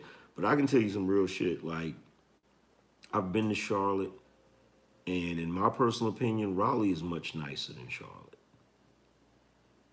In my personal opinion. You know what I'm saying? That's just my opinion. And the reason why I feel that way is because here in Raleigh, you got the perfect combination of the city and the country. You know, it's enough shit going on here to where you can find something to do, but it's slow enough to where you don't really have to worry about certain stupid shit going on. You feel me? Like, I go out places and shit. I don't really be worried about getting caught up into no dumb shit, because you gotta really be looking for some dumb shit out here. You know, you're not just gonna roll up on some dumb shit. You're not. You're not. Like, you know, in my experience, out here, you're not, compared to some of the other cities I've lived in. And then on top of that, there's really nice areas here. Like, you know, you have Briar Creek, which is a really nice area, super nice area. You feel me? Which is like, Briar Creek is like if you get on 70, which is Glenwood turns into 70, and you head towards Durham. Right before you get to Durham, you're in the Briar Creek area. That's a really nice area. We also got Wakefield, which you get on Capitol US 1, and you go towards Wake Forest. Right before you get to Wake Forest, you get to Wakefield, which is another really nice area, really nice schools and shit. And like I said, they're building up downtown, you know. Overdose, he said, new sub, I enjoy the content. Appreciate you, fam. You said Raleigh is nice, but hardly any culture, in my opinion. Well, no, there isn't really. But see, that's the reason why I like it. That's the reason why I like it, because you don't have a lot of fanatical shit going on here. There isn't a bunch of super pro-black people here, but there also isn't a bunch of super white supremacist people. There's like a mixture. You feel what I'm saying? Like, it's just like a mixture. Like, you don't run into a lot of fanatics here. You feel me? It's a real chill area. Like, Raleigh used to be, truth be told, Raleigh was a retirement area. A lot of people came here to live their golden years, kind of like the way they do in Florida. You feel what I'm saying? But now that, you know, Raleigh has been on the top 10 cities to live in, Raleigh's been on that list for a few years running, because it's so much growth here. It's so much, me personally, I feel like Raleigh's turning into a little mini New York. And the reason why I say that is because, truth be told, Raleigh has become overpopulated. And they're constantly building to try to accommodate the population. They're constantly building. And, you know, eventually they're going to kind of get to the point where, like, within the city limits of Raleigh, they're going to get to the point that New York got to where they can't build out anymore, because, you know, everybody wants to be in the city. Everybody wants to be within the belt line. What they're going to end up doing is they're going to start building up. You feel me? So, you know, and then on top of that, because of the fact you got US 1, which is, you know, if you're coming from New York and you're trying to go to Atlanta, you'll come through this area. So you have a lot of New Yorkers here. You have a lot of New Yorkers here. So, you know, And then on top of that, the rent, the cost of living here, as far as the rent, it's not too far from New York. Like it's not. It's not. It's still got a ways to go, but it ain't that far from it. It ain't that far from it. Like they got some apartments in downtown Raleigh that some of them shits is $2,000 and $3,000 a month. Like real shit. Some of them joints is thousands of dollars a month, man. Like all bullshitting aside, for real.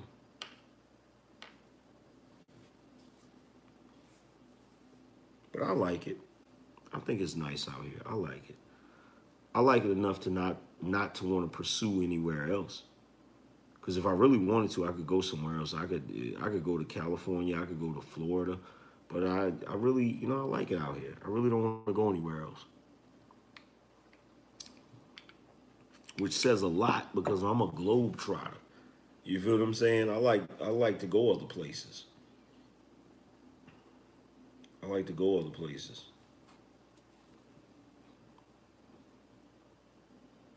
I like to go other places, but it's gotten to the point. I've kind of made a home here.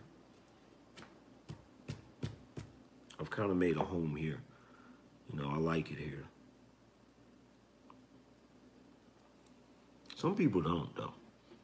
I ain't gonna lie. Some people don't. I find because of the fact that there's a lot of New Yorkers here, a lot of people try to compare here to New York, and I tell them you can't do that.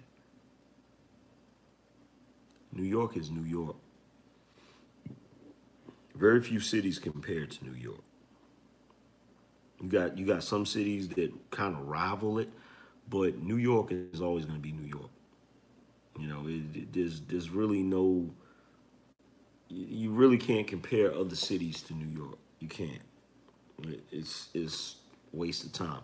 You have too much of a melting pot. You have too much of a melting pot. And then in addition to that, New York is always on the edge of everything. So, when it comes to fashion, when it comes to technology, when it comes to, a lot of shit, New York is usually ahead of the game when it comes to, that shit. They got fashion, all of that shit. They got the fashion industry, they got the modeling industry, everybody wants to be there. You feel me? Everybody wants to be there. So because everybody wants to be there, the fucking rent, the cost of living there is ridiculous. You know what I'm saying?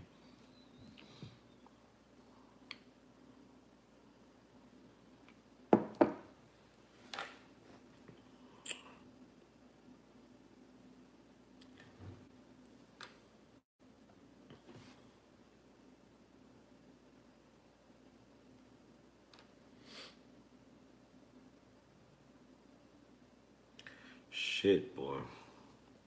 I'm starting to get sleepy. I think it's about time for me to take my ass to sleep. For real.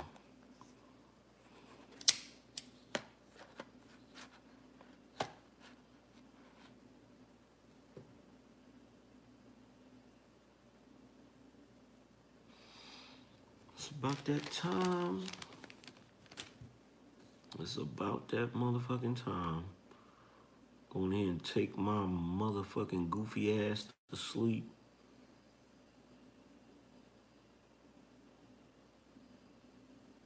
Said, how's public transportation? Public transportation, Public transportation, it still has a lot to be desired. You have a bus system out here. It's not the most efficient bus system, in my opinion. It doesn't out here we don't really have a really good public transportation system, but you don't really need one with Uber because if you live inside of the belt line, you pretty much can get anywhere. You pretty much can get anywhere you need to go for anywhere from $6 to $12. You pretty much can get anywhere you need to go for that price. So if you call an Uber, between $6 to $12, you can pretty much get wherever you need to go. Yeah, the bus line could be much better out here. It could be much better, you know. But if you live in downtown Raleigh, now they got the little scooters you can rent. You know, you go on your phone on the app and you can rent them on your app. Like you literally, they have the scooters parked all over downtown, and literally you can go up to the scooter. It's got a number on it. You turn on the app, you put the number in, you rent it so much for an hour, and you can literally ride the scooters, you know what I'm saying, around and shit. So, you know, there's a lot of progressive stuff here. They should do something about the bus system though. They should make it, you know. Me personally, I had a great idea. I said when they were building the belt line, they should have built the belt line where they had like a train system. You know what I'm saying? You said you can't be 42 on a scooter. I feel you. But yeah, I think they should have made some sort of train system for the belt line. That would have been awesome. That would be awesome if they made some sort of train system for the belt line.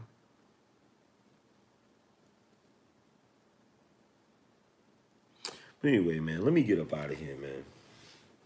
Let me get up out of here. I will holler at you guys tomorrow. I thought they were going to do that, the train thing. Yeah, they talked about it. They fucking talked about it. But let's face it. Let's face it, fam. They talked about the train system. They haven't even finished working on fucking Capitol Boulevard right before you get to downtown. They haven't even finished that shit. Like, they've been working on that shit for years. Like, they haven't even finished that, you know. So, you know, it is what it is. But, you know, what they should have did is they should stop wasting money on bullshit. Like, if you go downtown, there's some sort of piece of artwork that they got. It's like a fucking, when you're going towards downtown, you're on Capitol Boulevard going straight. I don't even know if that piece of art is still right there. They may have taken it down. But it's like it looked like a radio tower. It's got these little reflective things on it and shit. They spent a shitload of money for that goofy shit.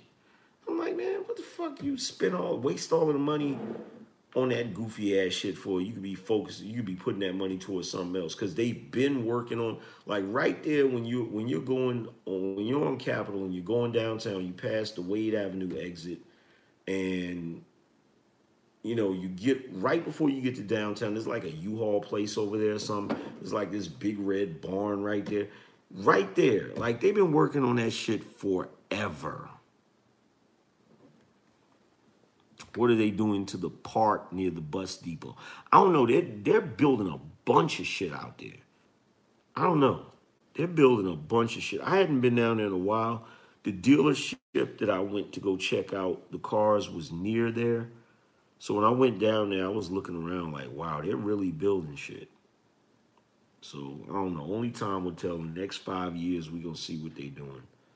But anyway, I'm gonna get up out of here, you guys. I'll get back at you tomorrow.